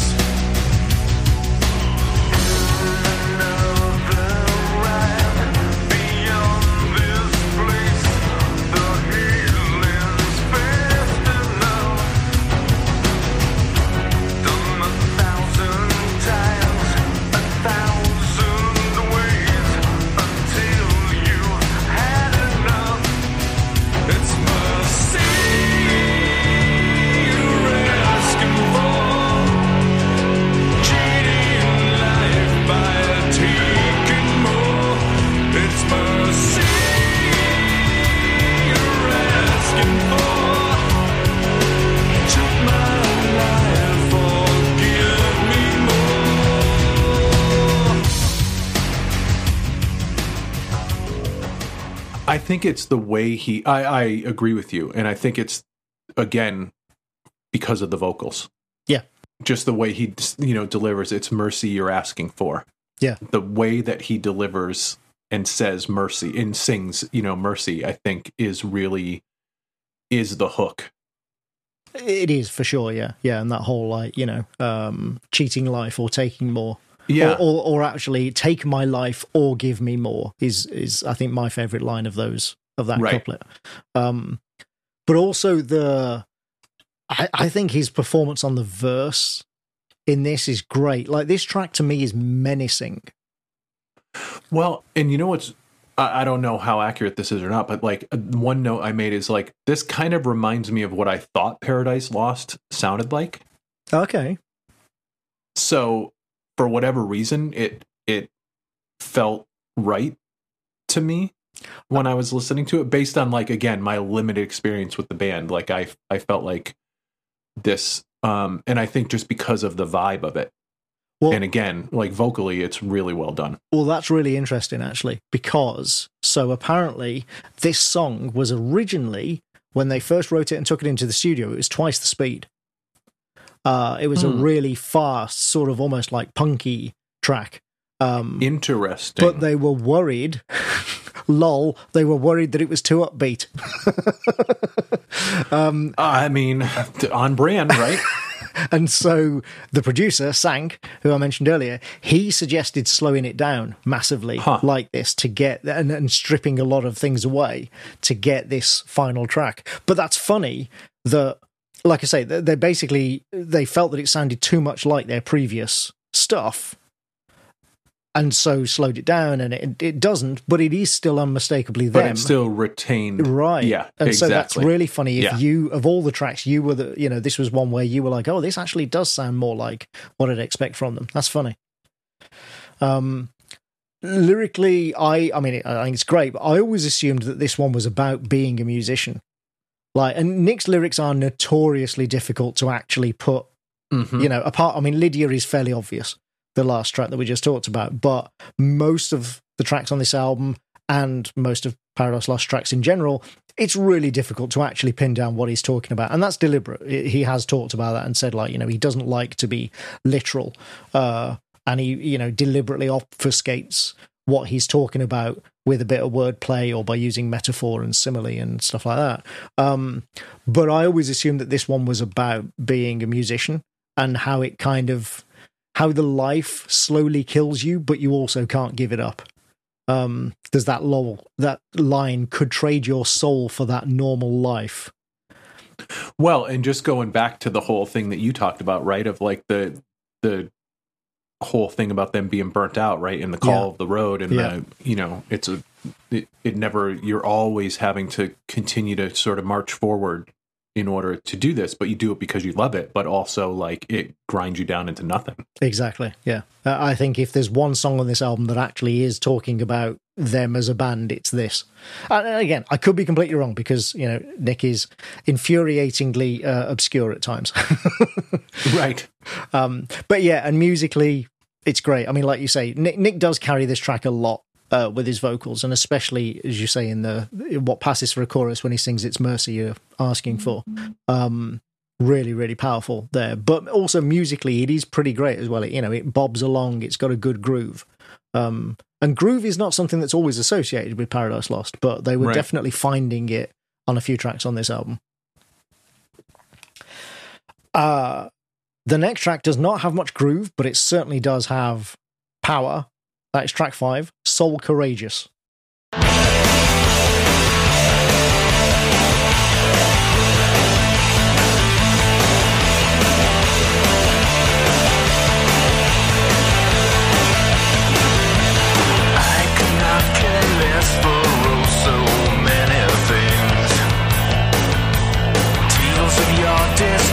And what tomorrow brings, alluring you on sight,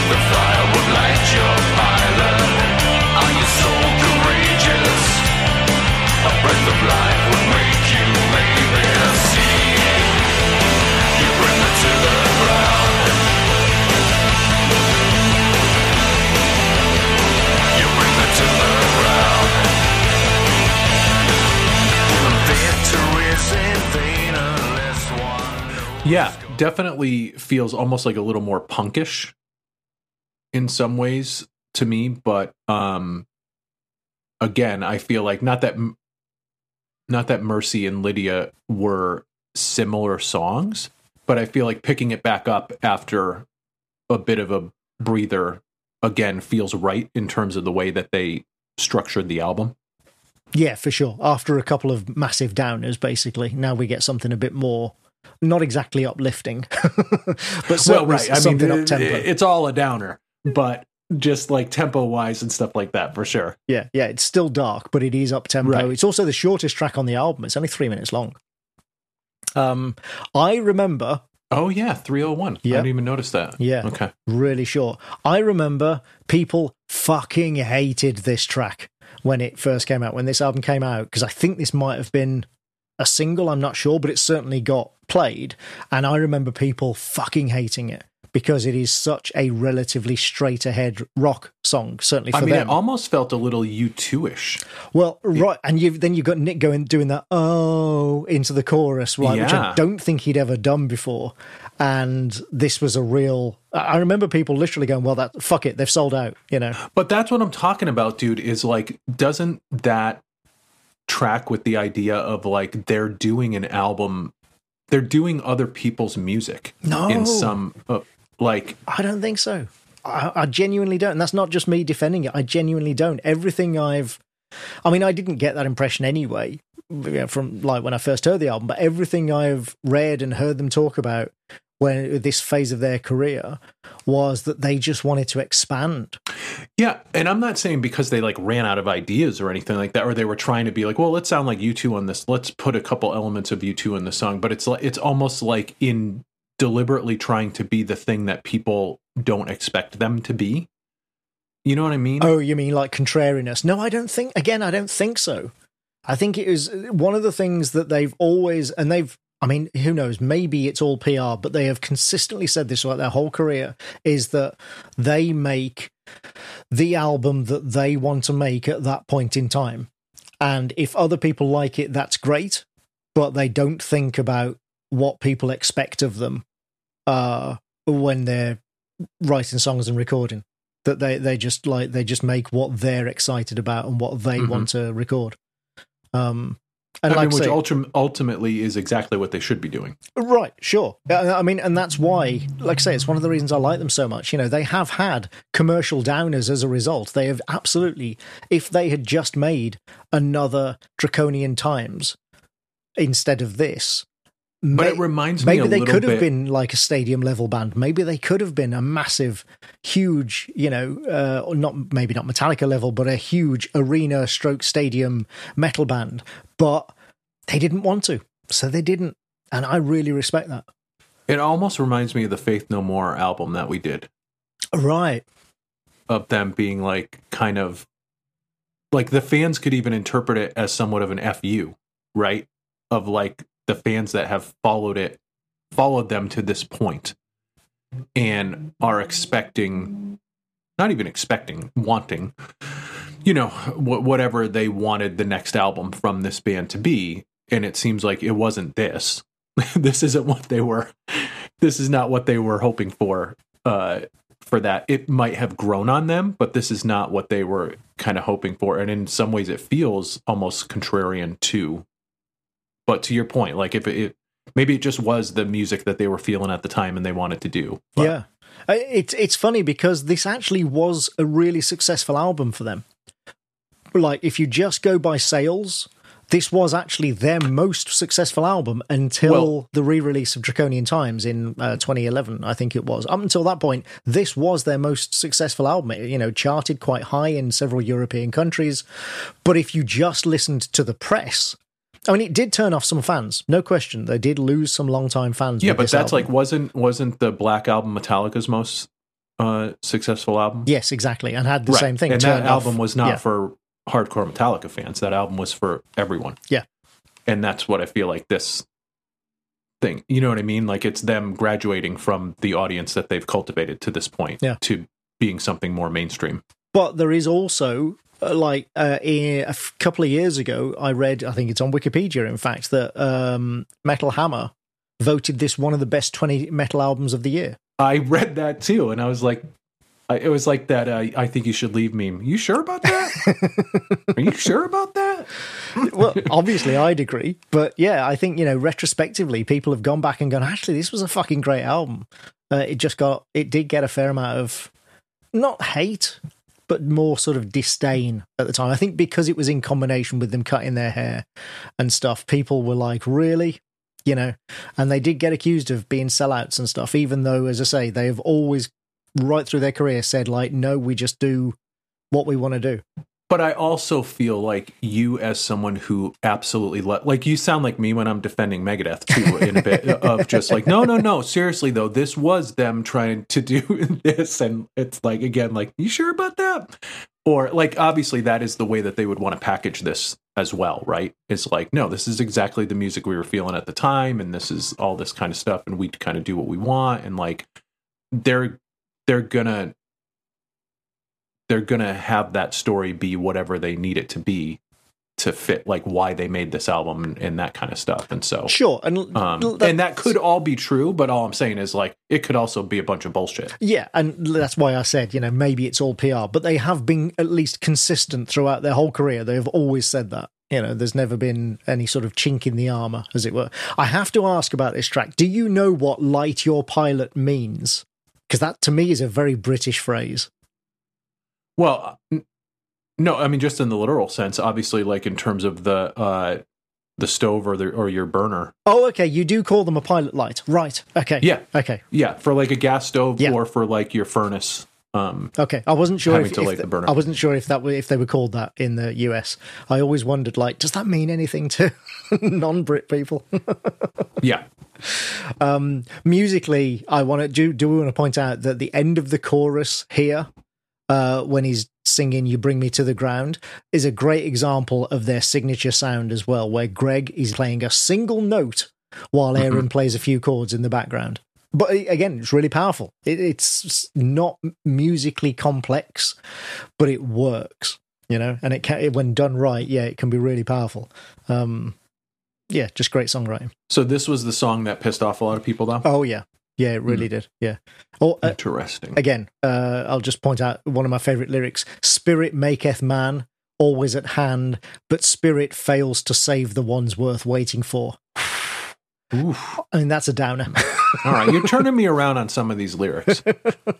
All right, well, I'll before I talk you down from it, then I'll take that victory and we'll quickly move on to track 6, and that is "Another Day." Another day, and the guilt is gone. Another day will stress the weak and the strong. Just a memory that we've become. I have taken without warning when the day has just begun. Summer's day, and my blood runs cold. I can hear you in the morning as I'm reaching out to hold you. Summer's day, and my blood runs cold. You will never hear me calling as I'm reaching to destroy.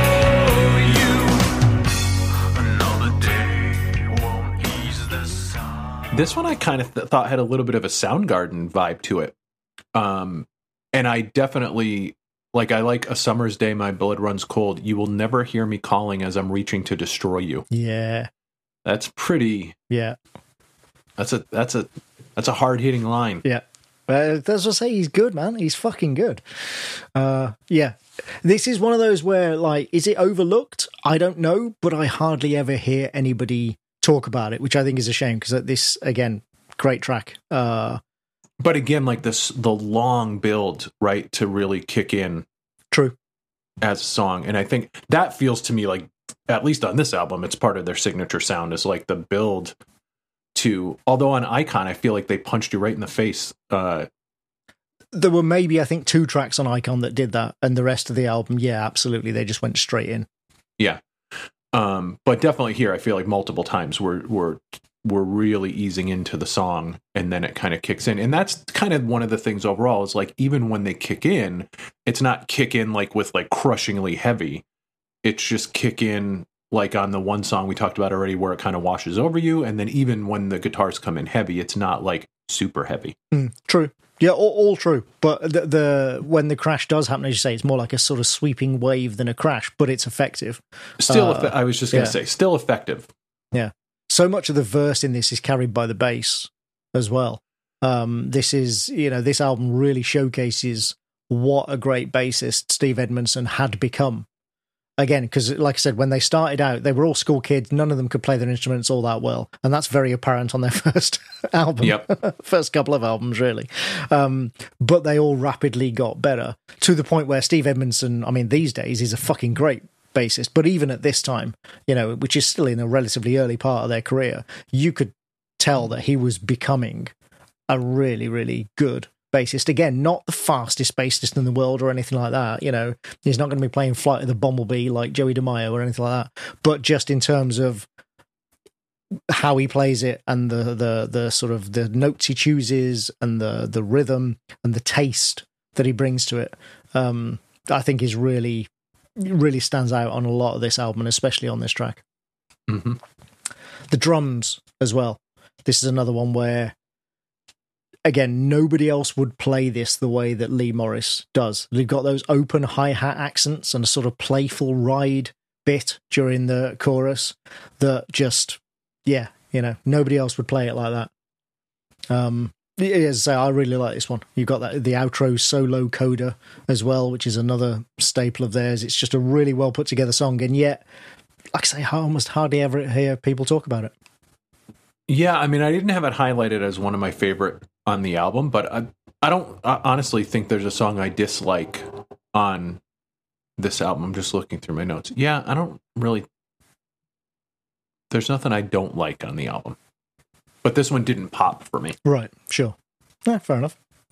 I'll be really interested to hear what you think about the next track then. So let's go on to track 7, The Sufferer.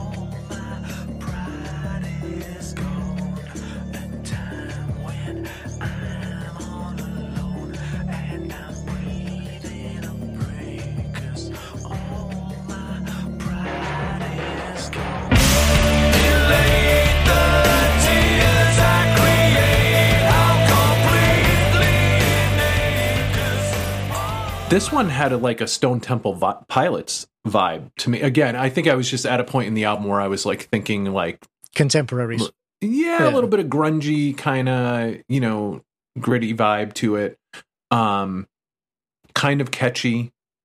The lyric I pulled was and it might have just because I think this one felt a little bit cheesy, like elate the tears I create, how completely inane because all my pride is gone. Before that, like a time when I'm all alone and I'm breathing afraid because all my pride is gone. Like I think it works melodically how he's saying it, but also it to me felt like a bit of a jumble as far as lyrically goes. I will say that elate the tears I create is probably the furthest reach on this album. It's one of Nick's biggest reaches. It's a lyric that stands out for sure, because you're like, really? I like that you're so familiar with the lyrics that you're like, it's one of his biggest reaches on the album. Like, you've graded all of the, of like, nah, that's not much of a reach. No, that's perfect to know that. This one, a little bit of a stretch. Like, you've annotated all of the pretty much of the lyrics mentally. Yeah, but this one is a bit of a stretch. Yeah, I mean, it's elate the tears I create, but you've got that internal rhyme again. Like I say, he does that a lot, just so that you've got the rhyming sound within it. He does it again in the one of the later lines when he does collapse at my sorry stance, but I need to surpass. He collapse and surpass. And so it's not just the rhymes, but the reuse of consonants as well, so that things sound similar, even if they don't exactly rhyme. It feels almost inevitable, if you like, and he's really good at that. Even though, as you say, when you read them as a line, like, because all my pride is gone, right? Like bringing people back to, it's like having that one core idea per song, and like bringing people back to it. Yeah. Right. And so in some ways, it's almost like the stuff around it doesn't even matter as much, because we're coming back to this one thing. Like what you're going to take away from it, because all my pride is gone. Yeah. Right. Right. Yeah. And so it's like the other stuff, if it fits great, if it doesn't fit great, if it's a little bit of a stretch, if it's not, whatever, like the thing you're going to take away is because all my pride is gone. Yeah. Kind of AC/DC like. Yeah. Well, that's where, again, like in terms of like growing on me over time, is like the simplicity, or I think simplicity, but not like in a bad way, but just the no frills approach to some of these songs, much like AC/DC gets, people can be reductive about their music, right, in the simplicity of it, but like the more time you spend with it, you're seeing that A, it's more complex than people give it credit for at first listen, and then B, it's the flawless execution of a particular concept. Right. Right. Well, and we talked about this when we did the AC/DC album. You've got nowhere to hide. Right. When you write a song so simple, you've got nowhere to hide. It had better be fucking good, because you can't disguise it with trickery and complexity and fast playing or anything like that. It had just better. You're not going to confuse anybody in that, but also like it's also where you start to really appreciate the nuances of a particular musician and what they're doing with their instrument, and that's like you talked about the drums here, right? It's where you like, again, when you listen to it multiple times, is it really as simple as you thought that it was? Or like, why did they make this simple choice? And how does that work with the rest of what's happening in this song, and or not in a particular thing? And so, so in that way, like I do like a lot of what their approach is on this album, because it is that sort of cutting off all the frills and being really focused on delivering an idea per song, Yeah. Also, however, as a metaler, the crunch on the guitars going into the middle eight here, well, and I think that's why it evoked Stone Temple Pilots for me, because I always felt like their sound in particular had this raw element to it. Just particularly the guitars just had this really raw element to it that felt uniquely them to me. Yeah, it's very, very crunchy and heavy, just for a moment. Just for a moment. So let's move on to track 8, This Cold Life.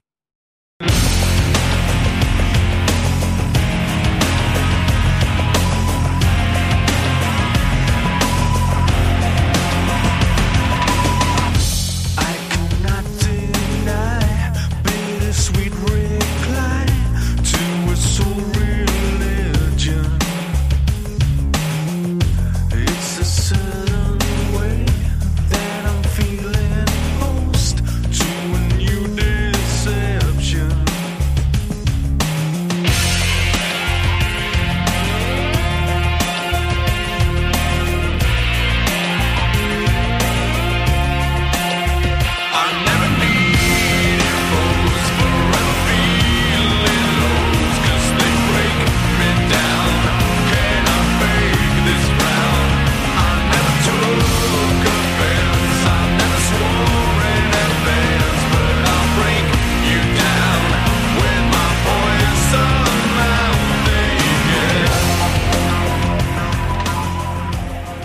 mean, this is another one that has like a long build. Like we're seeing the pattern. Yep. I feel like my note on this one is this was the one where I was like a heavier Come Undone from Duran Duran.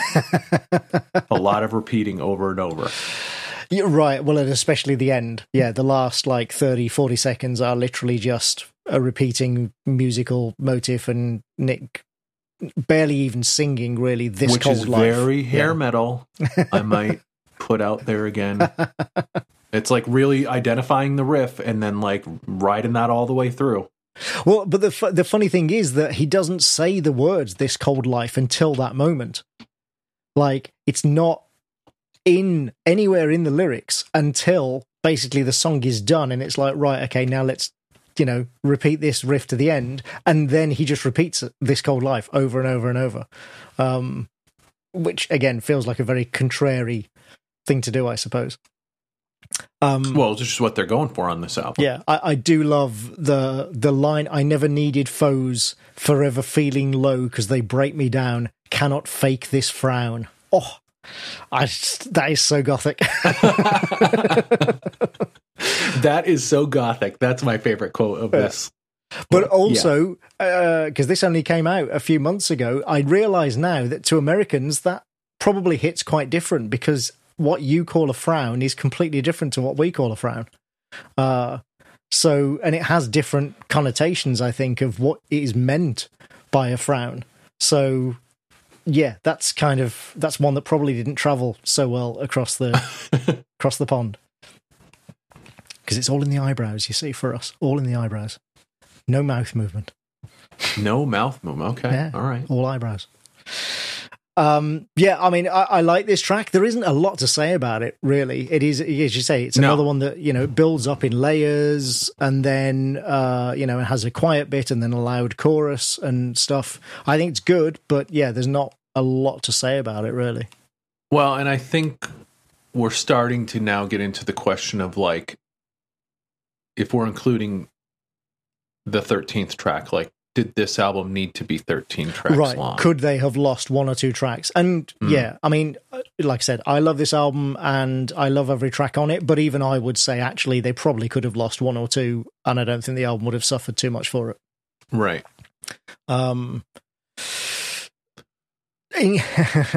Okay, and speaking of, so let's move on to track 9, Blood of Another.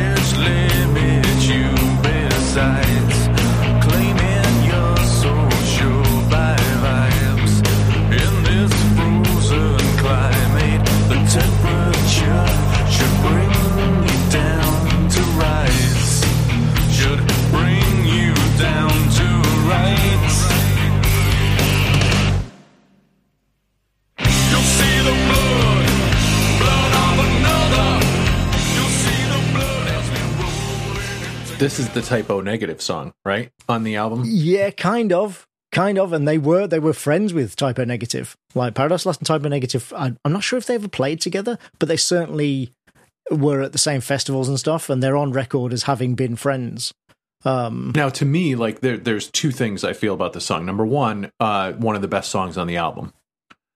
Number two, should have ended at 2 minutes and 40 seconds. Oh, wow. Okay, that is fascinating. So, yeah, I mean, I love the bells on this, which just, that's the one element Well, that of is cheese. the typo, like, that's where I feel like this song is super cheese. Yeah. It also has the only example, I'm pretty sure the only example on this album of a pick slide. Yes. Which is funny because... Which is the only reason that second part of the song is justified in its existence in my mind. Because of the pick slide. Because that is a kick-ass and a heavy That pick slide is one of the heaviest things on this album. Well, here's the funny thing, is they used to do them all the time. Like, you go back... Dude, and I love a pick slide. I mentioned this when we talked about Icon. Like, almost every song on that album has got a pick slide, or 5 on it. They used to do them all the time. And then on this album, there's 1. But I'll tell you what. But it's great. It is a chef's kiss of a pick slide. It certainly is. It's like exactly... It's the perfect amount of time that a pick slide should be. It is done with the exact amount of weight that it should be done with for the heaviness that comes after, and the crash after it is one of the heavier parts of the whole album as well. And so I say that it should have ended at 240, but I do like the way that it comes back in. Yeah. But it is just them repeating everything over and over again. But yeah, they were very practiced at pick slides by this point. This is a top-notch pick slide for sure. It's funny that you say this is one of your favorite tracks, because this is another one that a lot of people really fucking hated. But I bet they love it now. Well, it's another great live track for sure. Yeah. Mm-hmm. But also part of the reason that it got stick from a lot of people, and not just sort of, longtime fans, but, people, because, as I say, at this time they were quite prominent in the British music scene, British metal scene at any rate. So even people who weren't big fans would hear Paradise Lost songs, was the lyrics. Like, they really got accused of just being cheesy. With these lyrics. It's super cheesy. These are the closest to cheese lyrics, I think, on the album for sure. You'll see the blood as we roll in it together. It is definitely... Yeah. I do like the line, "Death is not selective. The darker shroud will fall on all despite." Oh, yes. That's a good line. Yeah. It's the goth again. Not without cheese, but it is a good line. Yeah. There's musically as well. One thing I like about this is you've got... So in the middle 8, where there is no solo, imagine your own guitar solo here. What you have got instead is a sort of male choir sound. Very, sort of, you can hear them. They're not loud, but you can hear them. But you can also hear that in the background during the verses. It is really subtle. But if you know this album as well as I do, then you can hear it. In the background of the verses, that choir is still going again, which, again, just points to this whole... There's a certain amount of tongue-in-cheek with this track, I think. And that, like you said... It does, bring out the comparisons to Typo Negative. They are not entirely serious on this. Well, and just the way he's singing it too is in a very dramatic, voice, I think, as well. Yeah. Although, he does, that is kind of his style. Well, it's his, yes. Although his style seemingly has changed over. Yes. Times too, and he varies it. He does vary it quite a bit on this album. This was the album where he started taking singing lessons, and I think you can tell. But one of his preferred styles of delivery is that very dramatic, deep-voiced style. But yeah, like I said, great track. Great track. Simple agreed. But effective. And like I said, they still do. I don't think they play it a lot live, but I've definitely heard them play it live. Even in recent years. Oh yeah, I feel like this is another, like, if they were playing live, especially at like a festival, like even the people who don't know their whole discography, like, would this could get the crowd moving. Yeah, they would get bumping to this song for sure. But as far as I'm concerned, this track's existence is merely a setup for track 10, Disappear.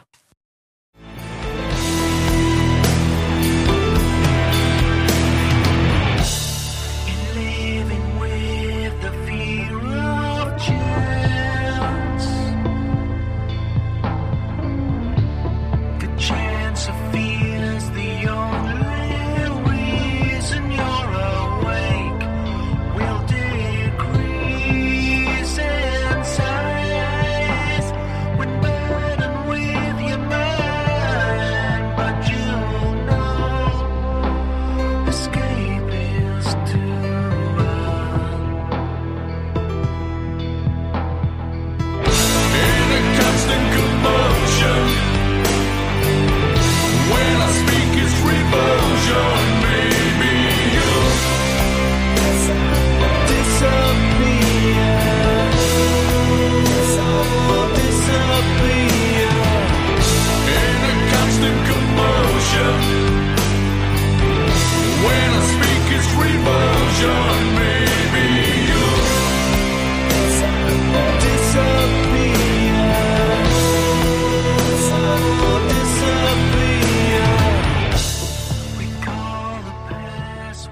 I'm going to need you to tell me what you love about this song. Everything. You know that gif of Gary Oldman? Everything. This is where our musical tastes diverge. As far as I'm concerned, this is one of the greatest songs in rock history. I fucking love this song. I love everything about it. It has a great intro. It has that weird processing on Nick's vocals, which is just so unusual. And then that chorus, that big, epic chorus with the big, deep voice delivery that we just talked about. Nick's voice sounds amazing. It is such a great song to sing along to. You've got the alliteration of constant commotion, which just sounds great. But then, and all of that's great, and I really do love it, but then you get the pièce de résistance, or coup de grâce, maybe I should say, the final, 1 minute and 27 seconds of Coda, which is just huge and somehow makes 87 seconds feel like the director's cut of Lord of the Rings. It's this epic journey with everybody at the top of their game. Like, whenever I write a sort of epic coda in one of my instrumental pieces, this is always what I'm chasing, and I've never achieved it, and I probably never will, but it is this coda that I'm always chasing. It is 4 minutes long, one of the shorter tracks on the album, and yet it feels huge. It taught me so much about songwriting. I love this track to bits. I love that you love this song. I really do. I honestly really do, because it makes me feel better about when you and I truly like don't hear the same thing with a song, and I'm like completely love and appreciate every nuance of this thing, and it doesn't resonate the same way with you. Right, and I'm speaking of you and I, but speaking of like everyone who listens to this and everybody who listens to music in general, because it just doesn't have that effect on me. This song doesn't, but the fact that it does for you is freaking awesome. Like, for me, I feel like the bite of this song doesn't bite hard enough. And so I feel like it's not enough of a contrast for me to really resonate with me. So it leaves me feeling underwhelmed by the whole thing, because I don't feel like the contrast is strong enough. Oh, man. So it doesn't work together the way that I feel like it would need to really make me feel as emotionally impacted by it as you do. Yeah, well, vive la différence. Yeah, and all totally. That. Yeah. No, I mean, I agree with you on that score for sure. It's, I know that there are tracks that you love that don't do anything for me, and vice versa. Yeah, but this clearly is one of them. Yeah, the strings. I mean, they're not real strings. I think all of the strings on this album. I actually noted that. I'm like, it's got this. Are those strings? Yeah, but it has this very sort of sweeping, dramatic, orchestral vibe. I think the strings on this track are some of Greg's best string compositions. Like I say, I'm pretty sure they're all synths. I don't think there are any real strings on this album. But it is all Greg, playing keyboards. And I mean, and the fact that it even draws it into question, I think speaks highly of what he's been able to do with it. True, for sure, yeah. But I think his use of the strings, or the string sounds, however you want to call it, on this particular track are just fantastic. Yeah, like really, really well composed. They suit the track. They complement it. They drive parts of it, but then not others. They kind of slowly take over the coda. As the coda goes along, the guitars go down in the mix and the strings come up as the strings get more and more like urgent, which is all of part of what lends to giving it that epic feel to me. So yeah, as I say, I would change nothing about this track. I absolutely love it.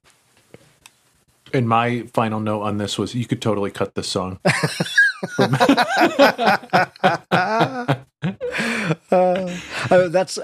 That's interesting, because I kind of feel the same way about the next track. Obviously not this one, but yeah, I kind of feel a little bit way about the next track. If I was going to cut anything, one of them would be track 11, which is Sane. Although the streets are paved with gold, to be sold. I'm bringing this on myself, but I feel for you. But I feel for you.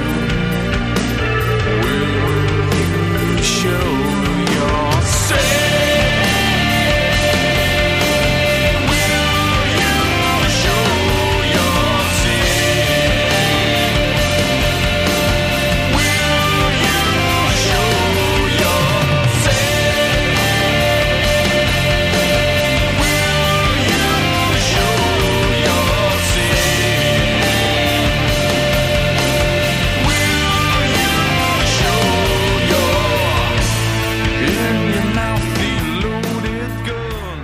Well, to me, the problem I have with this song is that it starts heavy and then like tones it down. And then doesn't continue. Yeah. Yep.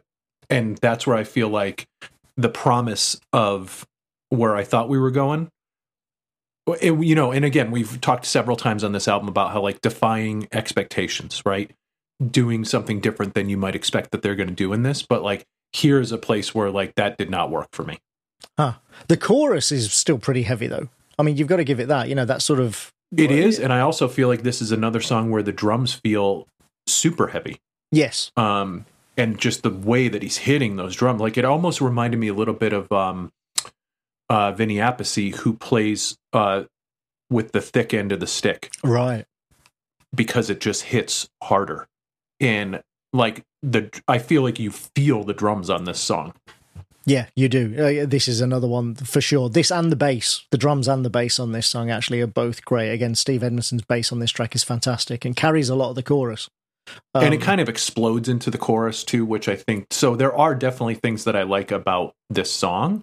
But yeah, the starting out with that heaviness and then toning it down to me felt like it took some wind out of the sails of this song, I feel like. Right. Yeah. I mean, I can see that. Like I say, it's not my favorite on the album. But it has, you know, good things. Definitely not one I would cut though, like if I was making a list. Right. Like I feel like it deserves to be here. Yeah, whereas I would, because it's kind of, like I say, not bad by any means, but I would say it's not the strongest track on the album by any means. Although it has got that line, "In your mouth, a loaded gun, pull the trigger, have you won?" Which is just, again, woof, brutal. Well, and to be fair, if Disappear was one of your favorite songs ever, how do you follow that? Well, that's true. That's true. You know, like what would have been a song that you felt like was keeping up that momentum, you know? Yeah. Well, in a way, actually, the next song, which is the album closer. But before we get to that, I just want to quickly point out one thing musically I like about this is the processed guitar during the middle eight. I don't know how they get that sound.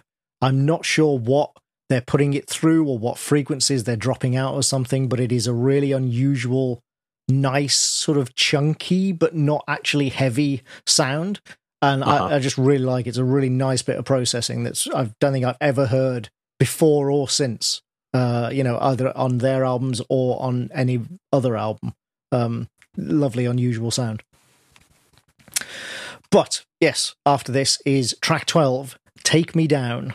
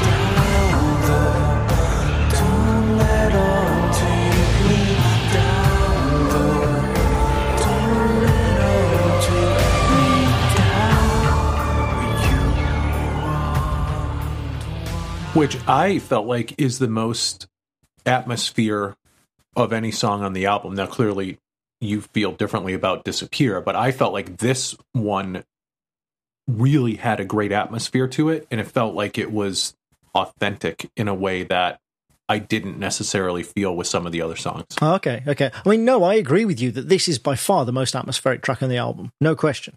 I think it's a great closer. I absolutely love this track.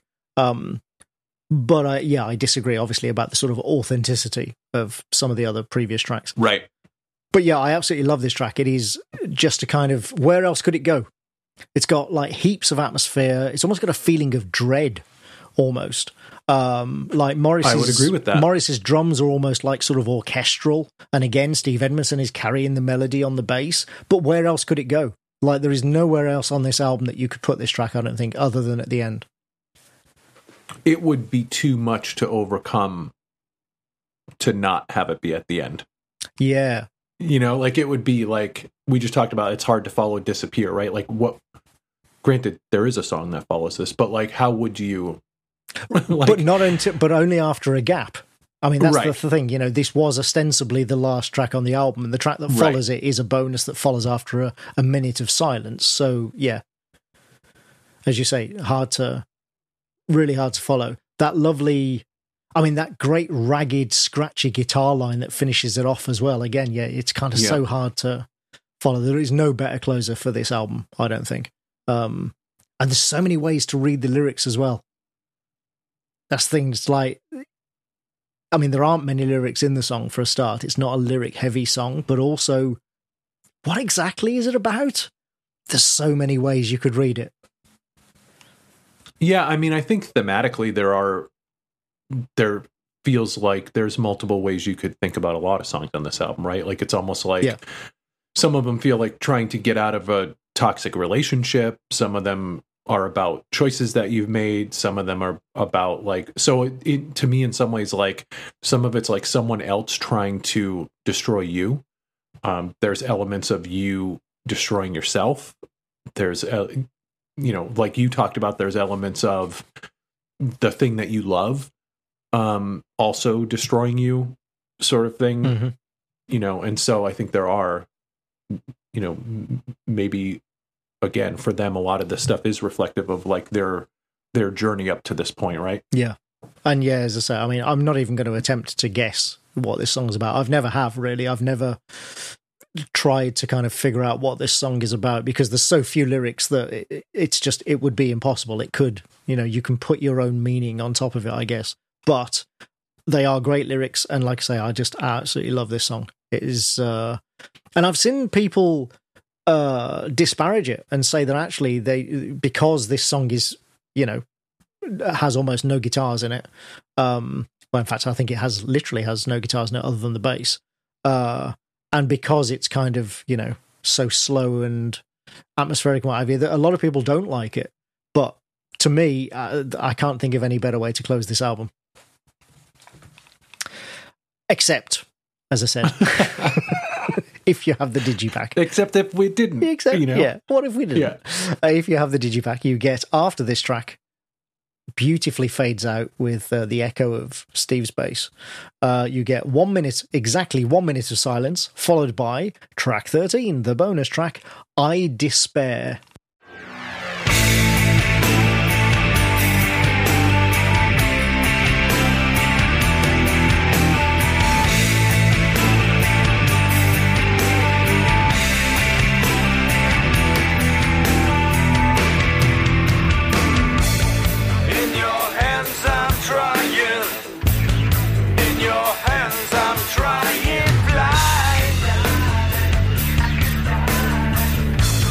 In your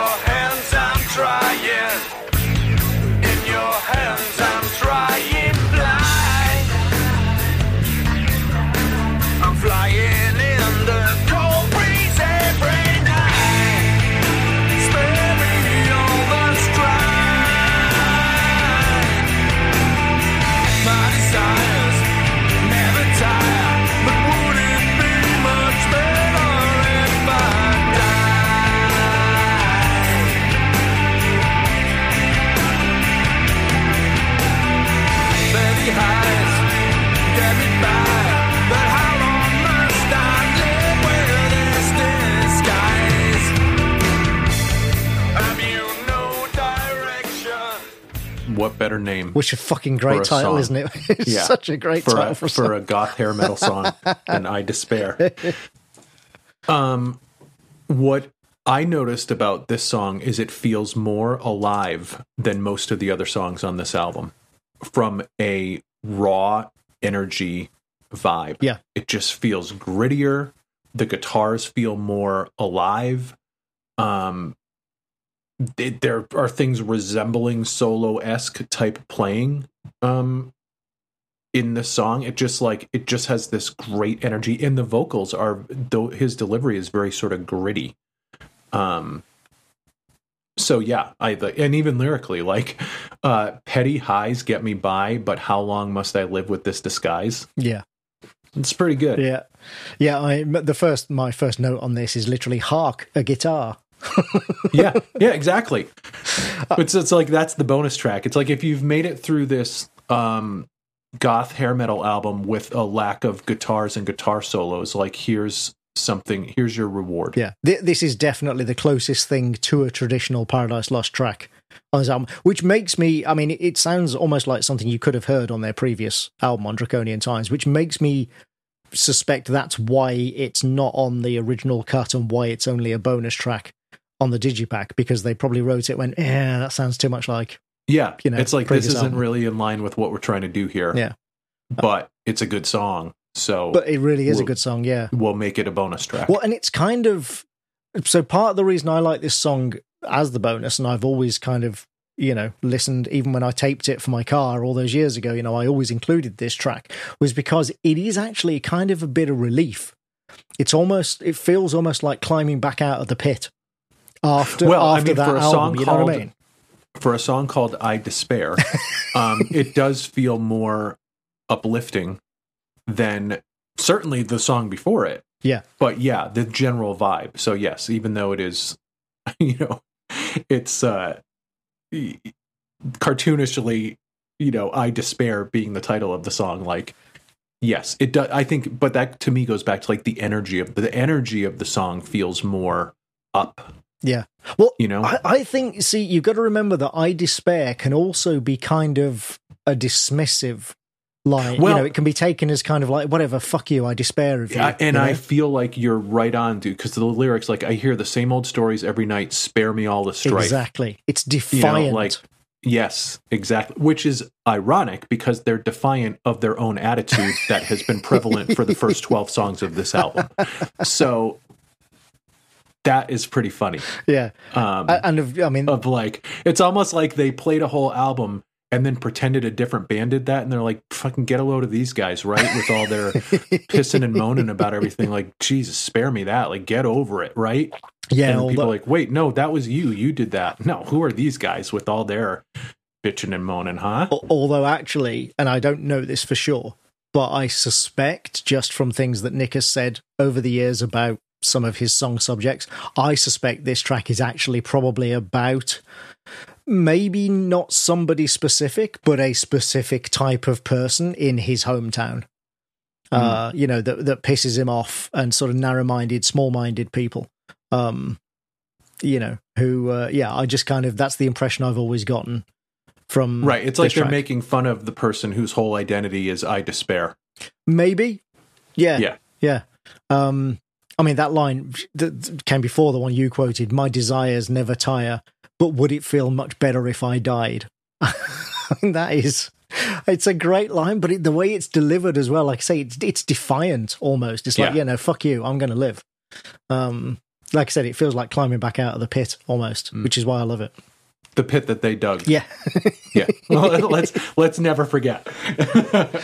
But like I said, if you want even more of a pit, oh boy, go and listen to Host, the album following this one, which is just a massive downer, even more of a downer than this, and has even less guitars and less drums than this as well. Like, there are entire tracks on this album that feature no drums. But that's where, like, to me, like, the whole, like, cheese factor comes in, right? Because it almost feels like they're in on this, and in some ways they're almost poking fun at it in certain ways. You know what I mean? Yeah. It's like the whole, like I said, it's the pit that they dug for 12 songs. Yeah. And then they're like, whew, that was tough, right? But I'm glad we climbed out of that thing. but like part of, I mean, like I said, they got along with Typo Negative partly for, and they've said this, like partly for the reason because they shared that kind of. You've got to remember, especially British goth, much more than American goth, although it is there in American goth a little as well, is that there is an element of self-effacement. Yes, which is why I'm saying this is goth hair metal. Yeah. There is that whole thing of like, no, we know what we're doing. Exactly, yeah. We're not like, yes, we're quote unquote serious about this, but also like, we know. Yeah, exactly. Exactly, yeah. There's, famously, Paradise Lost are, and I've met them, I can attest to this, but many, many journalists over the years have said, they are actually really nice, funny, affable, pleasant guys, like they are really a pleasure to hang out with off stage. Well, and it's like you singing along in the car as you're going from your happy job to your happy relationship, right? And just like singing at the top of your lungs about the despair and the, exactly. The absolute worst feelings in the world and all that stuff. Exactly, right? It's like, it's catharsis. It is a catharsis, 100%, which is to me like such a huge part of what metal is to begin with, right? Exactly, yeah. And this band does it, as well as any other, I think. Just it's a different kind of catharsis to something like, Slayer or Creator. Right. But it is definitely a catharsis, no question. So yeah, that is the album. That is 1 second. Thank you, Kenneth, for nominating it. He did feel bad. I'll say to our listeners, Kenneth did feel bad about it, especially when it was picked and said, actually, maybe I should have chosen something else. But I think I said no, partly because, like I've said, this is one of my favorite albums, full stop. But also because I think it's been a really interesting album to talk about. And I knew it would be because it is so unusual for a metal band to put out an album. A band who started off, remember, as a death metal band, for heaven's sake, and then, just 6 albums and, 9 years later, they put out this, And it wasn't entirely unexpected. Yes, it was unexpected, but not so much that it, well, to me anyway, that it sounded like a completely different band when I first heard it. I know it did to you, but as somebody who did follow them through when they did this, yes, I was surprised, but I was also like, yeah, but I can still hear that it's them. I think you nailed it. I mean, and I would say that Kenneth understood the assignment, right? The assignment is not to pick the perfect album from every band, because what do you how could you possibly and how could you possibly agree on what is the perfect album anyway? Well, but like, it's like everybody says, do Rust in Peace from Megadeth. Okay, it's the greatest guitar metal album of all time. We can talk about how amazingly like great it is, but like, what is the the contrast to that opinion is, well, I'm just not a Megadeth fan. Okay, but like, that doesn't change the fact that it's the greatest guitar metal album of all time. It's like, is that the most interesting one to talk about? Right. Probably not. Because like, what are you going to talk about other than how amazing it is? And that's where it's like, we want to talk about the albums that are most interesting, either because they're a departure for that particular band, or because it was a hotly contested, choice by them, or because it is, they've done something really different on this album or something like that. And that's not to say that we don't ever talk about what people consider to be the best album from certain bands, but like, if the goal is to have a good discussion about an album, then that has to be that's the assignment. The assignment is, would this album be interesting to talk about? And this was a hell of an interesting album. I mean, just for the fact that it was a departure for them, for the fact that I don't have the emotional attachment to this band that I would carry, that I was like, I was angry when this came out because this is not what I was expecting from this band. I wasn't listening to them, so I can look back on it with completely different eyes, but still notice that it was a departure from stuff that they have done, before and even after that. And so, yeah, it was a great album to discuss. And the fact that it's one of your favorite albums, to me, I'm glad we got to talk about it.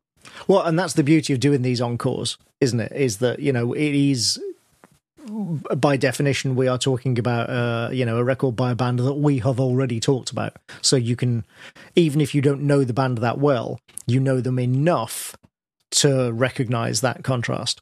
Yep. We do both know Pantera, for example, but when we did Great Southern Trendkill as the encore for Pantera, we could contrast that with Vulgar Display of Power, because clearly not quite, same band in terms of personnel, but absolutely not the same band in terms of their approach and the stuff that they were writing, and the same here. And far from their best album, because that's power metal. Well, and I was going to say, look no further than literally episode 1 of this entire show, where we did St. Anger. Right. Which I know has turned some people off. I know there have been people who've told us, I almost didn't listen to this podcast because I saw you covered St. Anger, and I was like, well, fuck that. But then, did and understood what we were doing and have become listeners. But that, to me, that kind of, if that's the case, there must also be people who did go, no, fuck that, and have never listened to it as a result. Totally. So it's almost like our own, like we said about the first track of the Blind Guardian album. You've got to get through that first track, and if it clicks with you, then you're like, oh, okay, I get it now, and now you're into the rest of the album. Well, and almost don't you want the show to either introduce you to something new, or to make you go back and revisit something that you might have felt differently about with new ears? Yeah, totally. Metallica is a great example. We could talk about Kill 'Em All, we could talk about Ride the Lightning, or we could talk about Master of Puppets. Anyone who likes Metallica is not. Those albums are already locked in. Yeah, they already have their opinion on those albums. Yeah. Well, not only that, and almost universally beloved. Yeah, right. True. It's just a matter of which one of those is your favorite among those 3 albums, right? So to talk about any other album in their discography is going to be a more interesting discussion.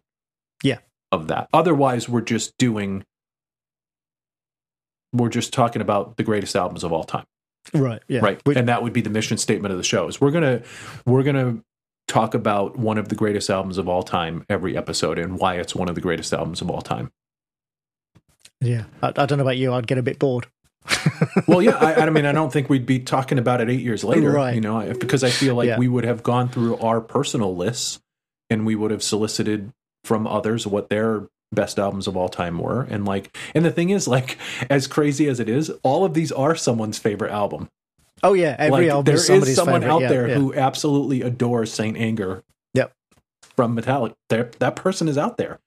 And I've just been talking to 2 hours to the person who loves this album and thinks that this album is, one of the greatest albums of all time. Yeah. Well, and there are Paradise Lost fans who discovered them with the album following this one, the Electronica album, and will tell you that that's their favorite album as a result. Now, I genuinely think the next one, Host, is a really good album, but it is not my favorite Paradise Lost album, partly because it is so different to everything else that they've done. But yeah, there are genuine fans of theirs who discovered them with that album and will say, yep, that's my favorite album of theirs. I wish they'd do another one like it. And everybody else is like, no. But to go back to the assignment is what would be a good album to discuss. Exactly. And this one definitely fit that bill. Yeah. It was a great, fun discussion. Thank you for having it with me. Yeah, thanks. Hey, thanks for having me. For the last 8 years. I'd love to come back and talk about another album sometime. This is the final episode of our regular season, our regular volume, the last track of volume 6, which we started. This is the volume that started with Rat. That's right. We've come a long way ourselves since then. So, as always, at the end of a volume, we will have a bonus track of our own to release probably in about a month's time. Not going to tell you what that is. We're going to spring that on you as a surprise. Remember, the bonus track from the last volume was Stronger Than Heaven by Stormwitch. So, that was a good one. It was. We have a lot to live up to in terms of putting, planting a surprise on our listeners. But yes, we'll do that. We'll put that out in about a month's time. Then we'll take a couple of months off to recharge, as it were. And then, God willing, we'll be back with volume 7 and barrel our way towards year 10. Yeah. Well, and much like this album, it's going to be a real departure the next volume. Oh, interesting. I haven't completely settled on my kind of theme for the next one, but I do have a few that I'm considering. All right. In the meantime, as always, like I said at the start, if you want to support the show, if you like this and you like the idea of us keeping on doing more and making it to year 10, then you can support us at patreon.com/thrashitout. Doing so obviously supports the show, but also gives you the chance to nominate tracks for encore episodes like this, also for our listener choice episodes, of which we do at least one every volume, and yes, to be randomly selected to be one of our backstage pass guests, which we do a couple of every volume. I said episode, I meant volume. Every volume as well. So yeah, go to patreon.com/thrashitout to do that, make your pledge, and yes, join in the Facebook group at facebook.com/groups/thrashitout, or go to thrashidoutpodcast.com, which is our website where you will find all the episodes and links to email and Twitter, or X it's apparently called now. I can't even keep up. Various ways to contact us there. But yes, you can always just hail us on social media, email us at thrashidoutpodcast is it thrashidoutpodcast@gmail.com? I believe it is. I think it is, I can pull up my email real quick. You can find it on the website right. Anyway. Go to thrashidoutpodcast.com. Yeah, that's true. Yeah, exactly. That's the best way. Yeah, then you'll get the actual real email address and not one that I'm making up off the top of my head. So yes, until the next time, keep thrashing. Take care, everyone.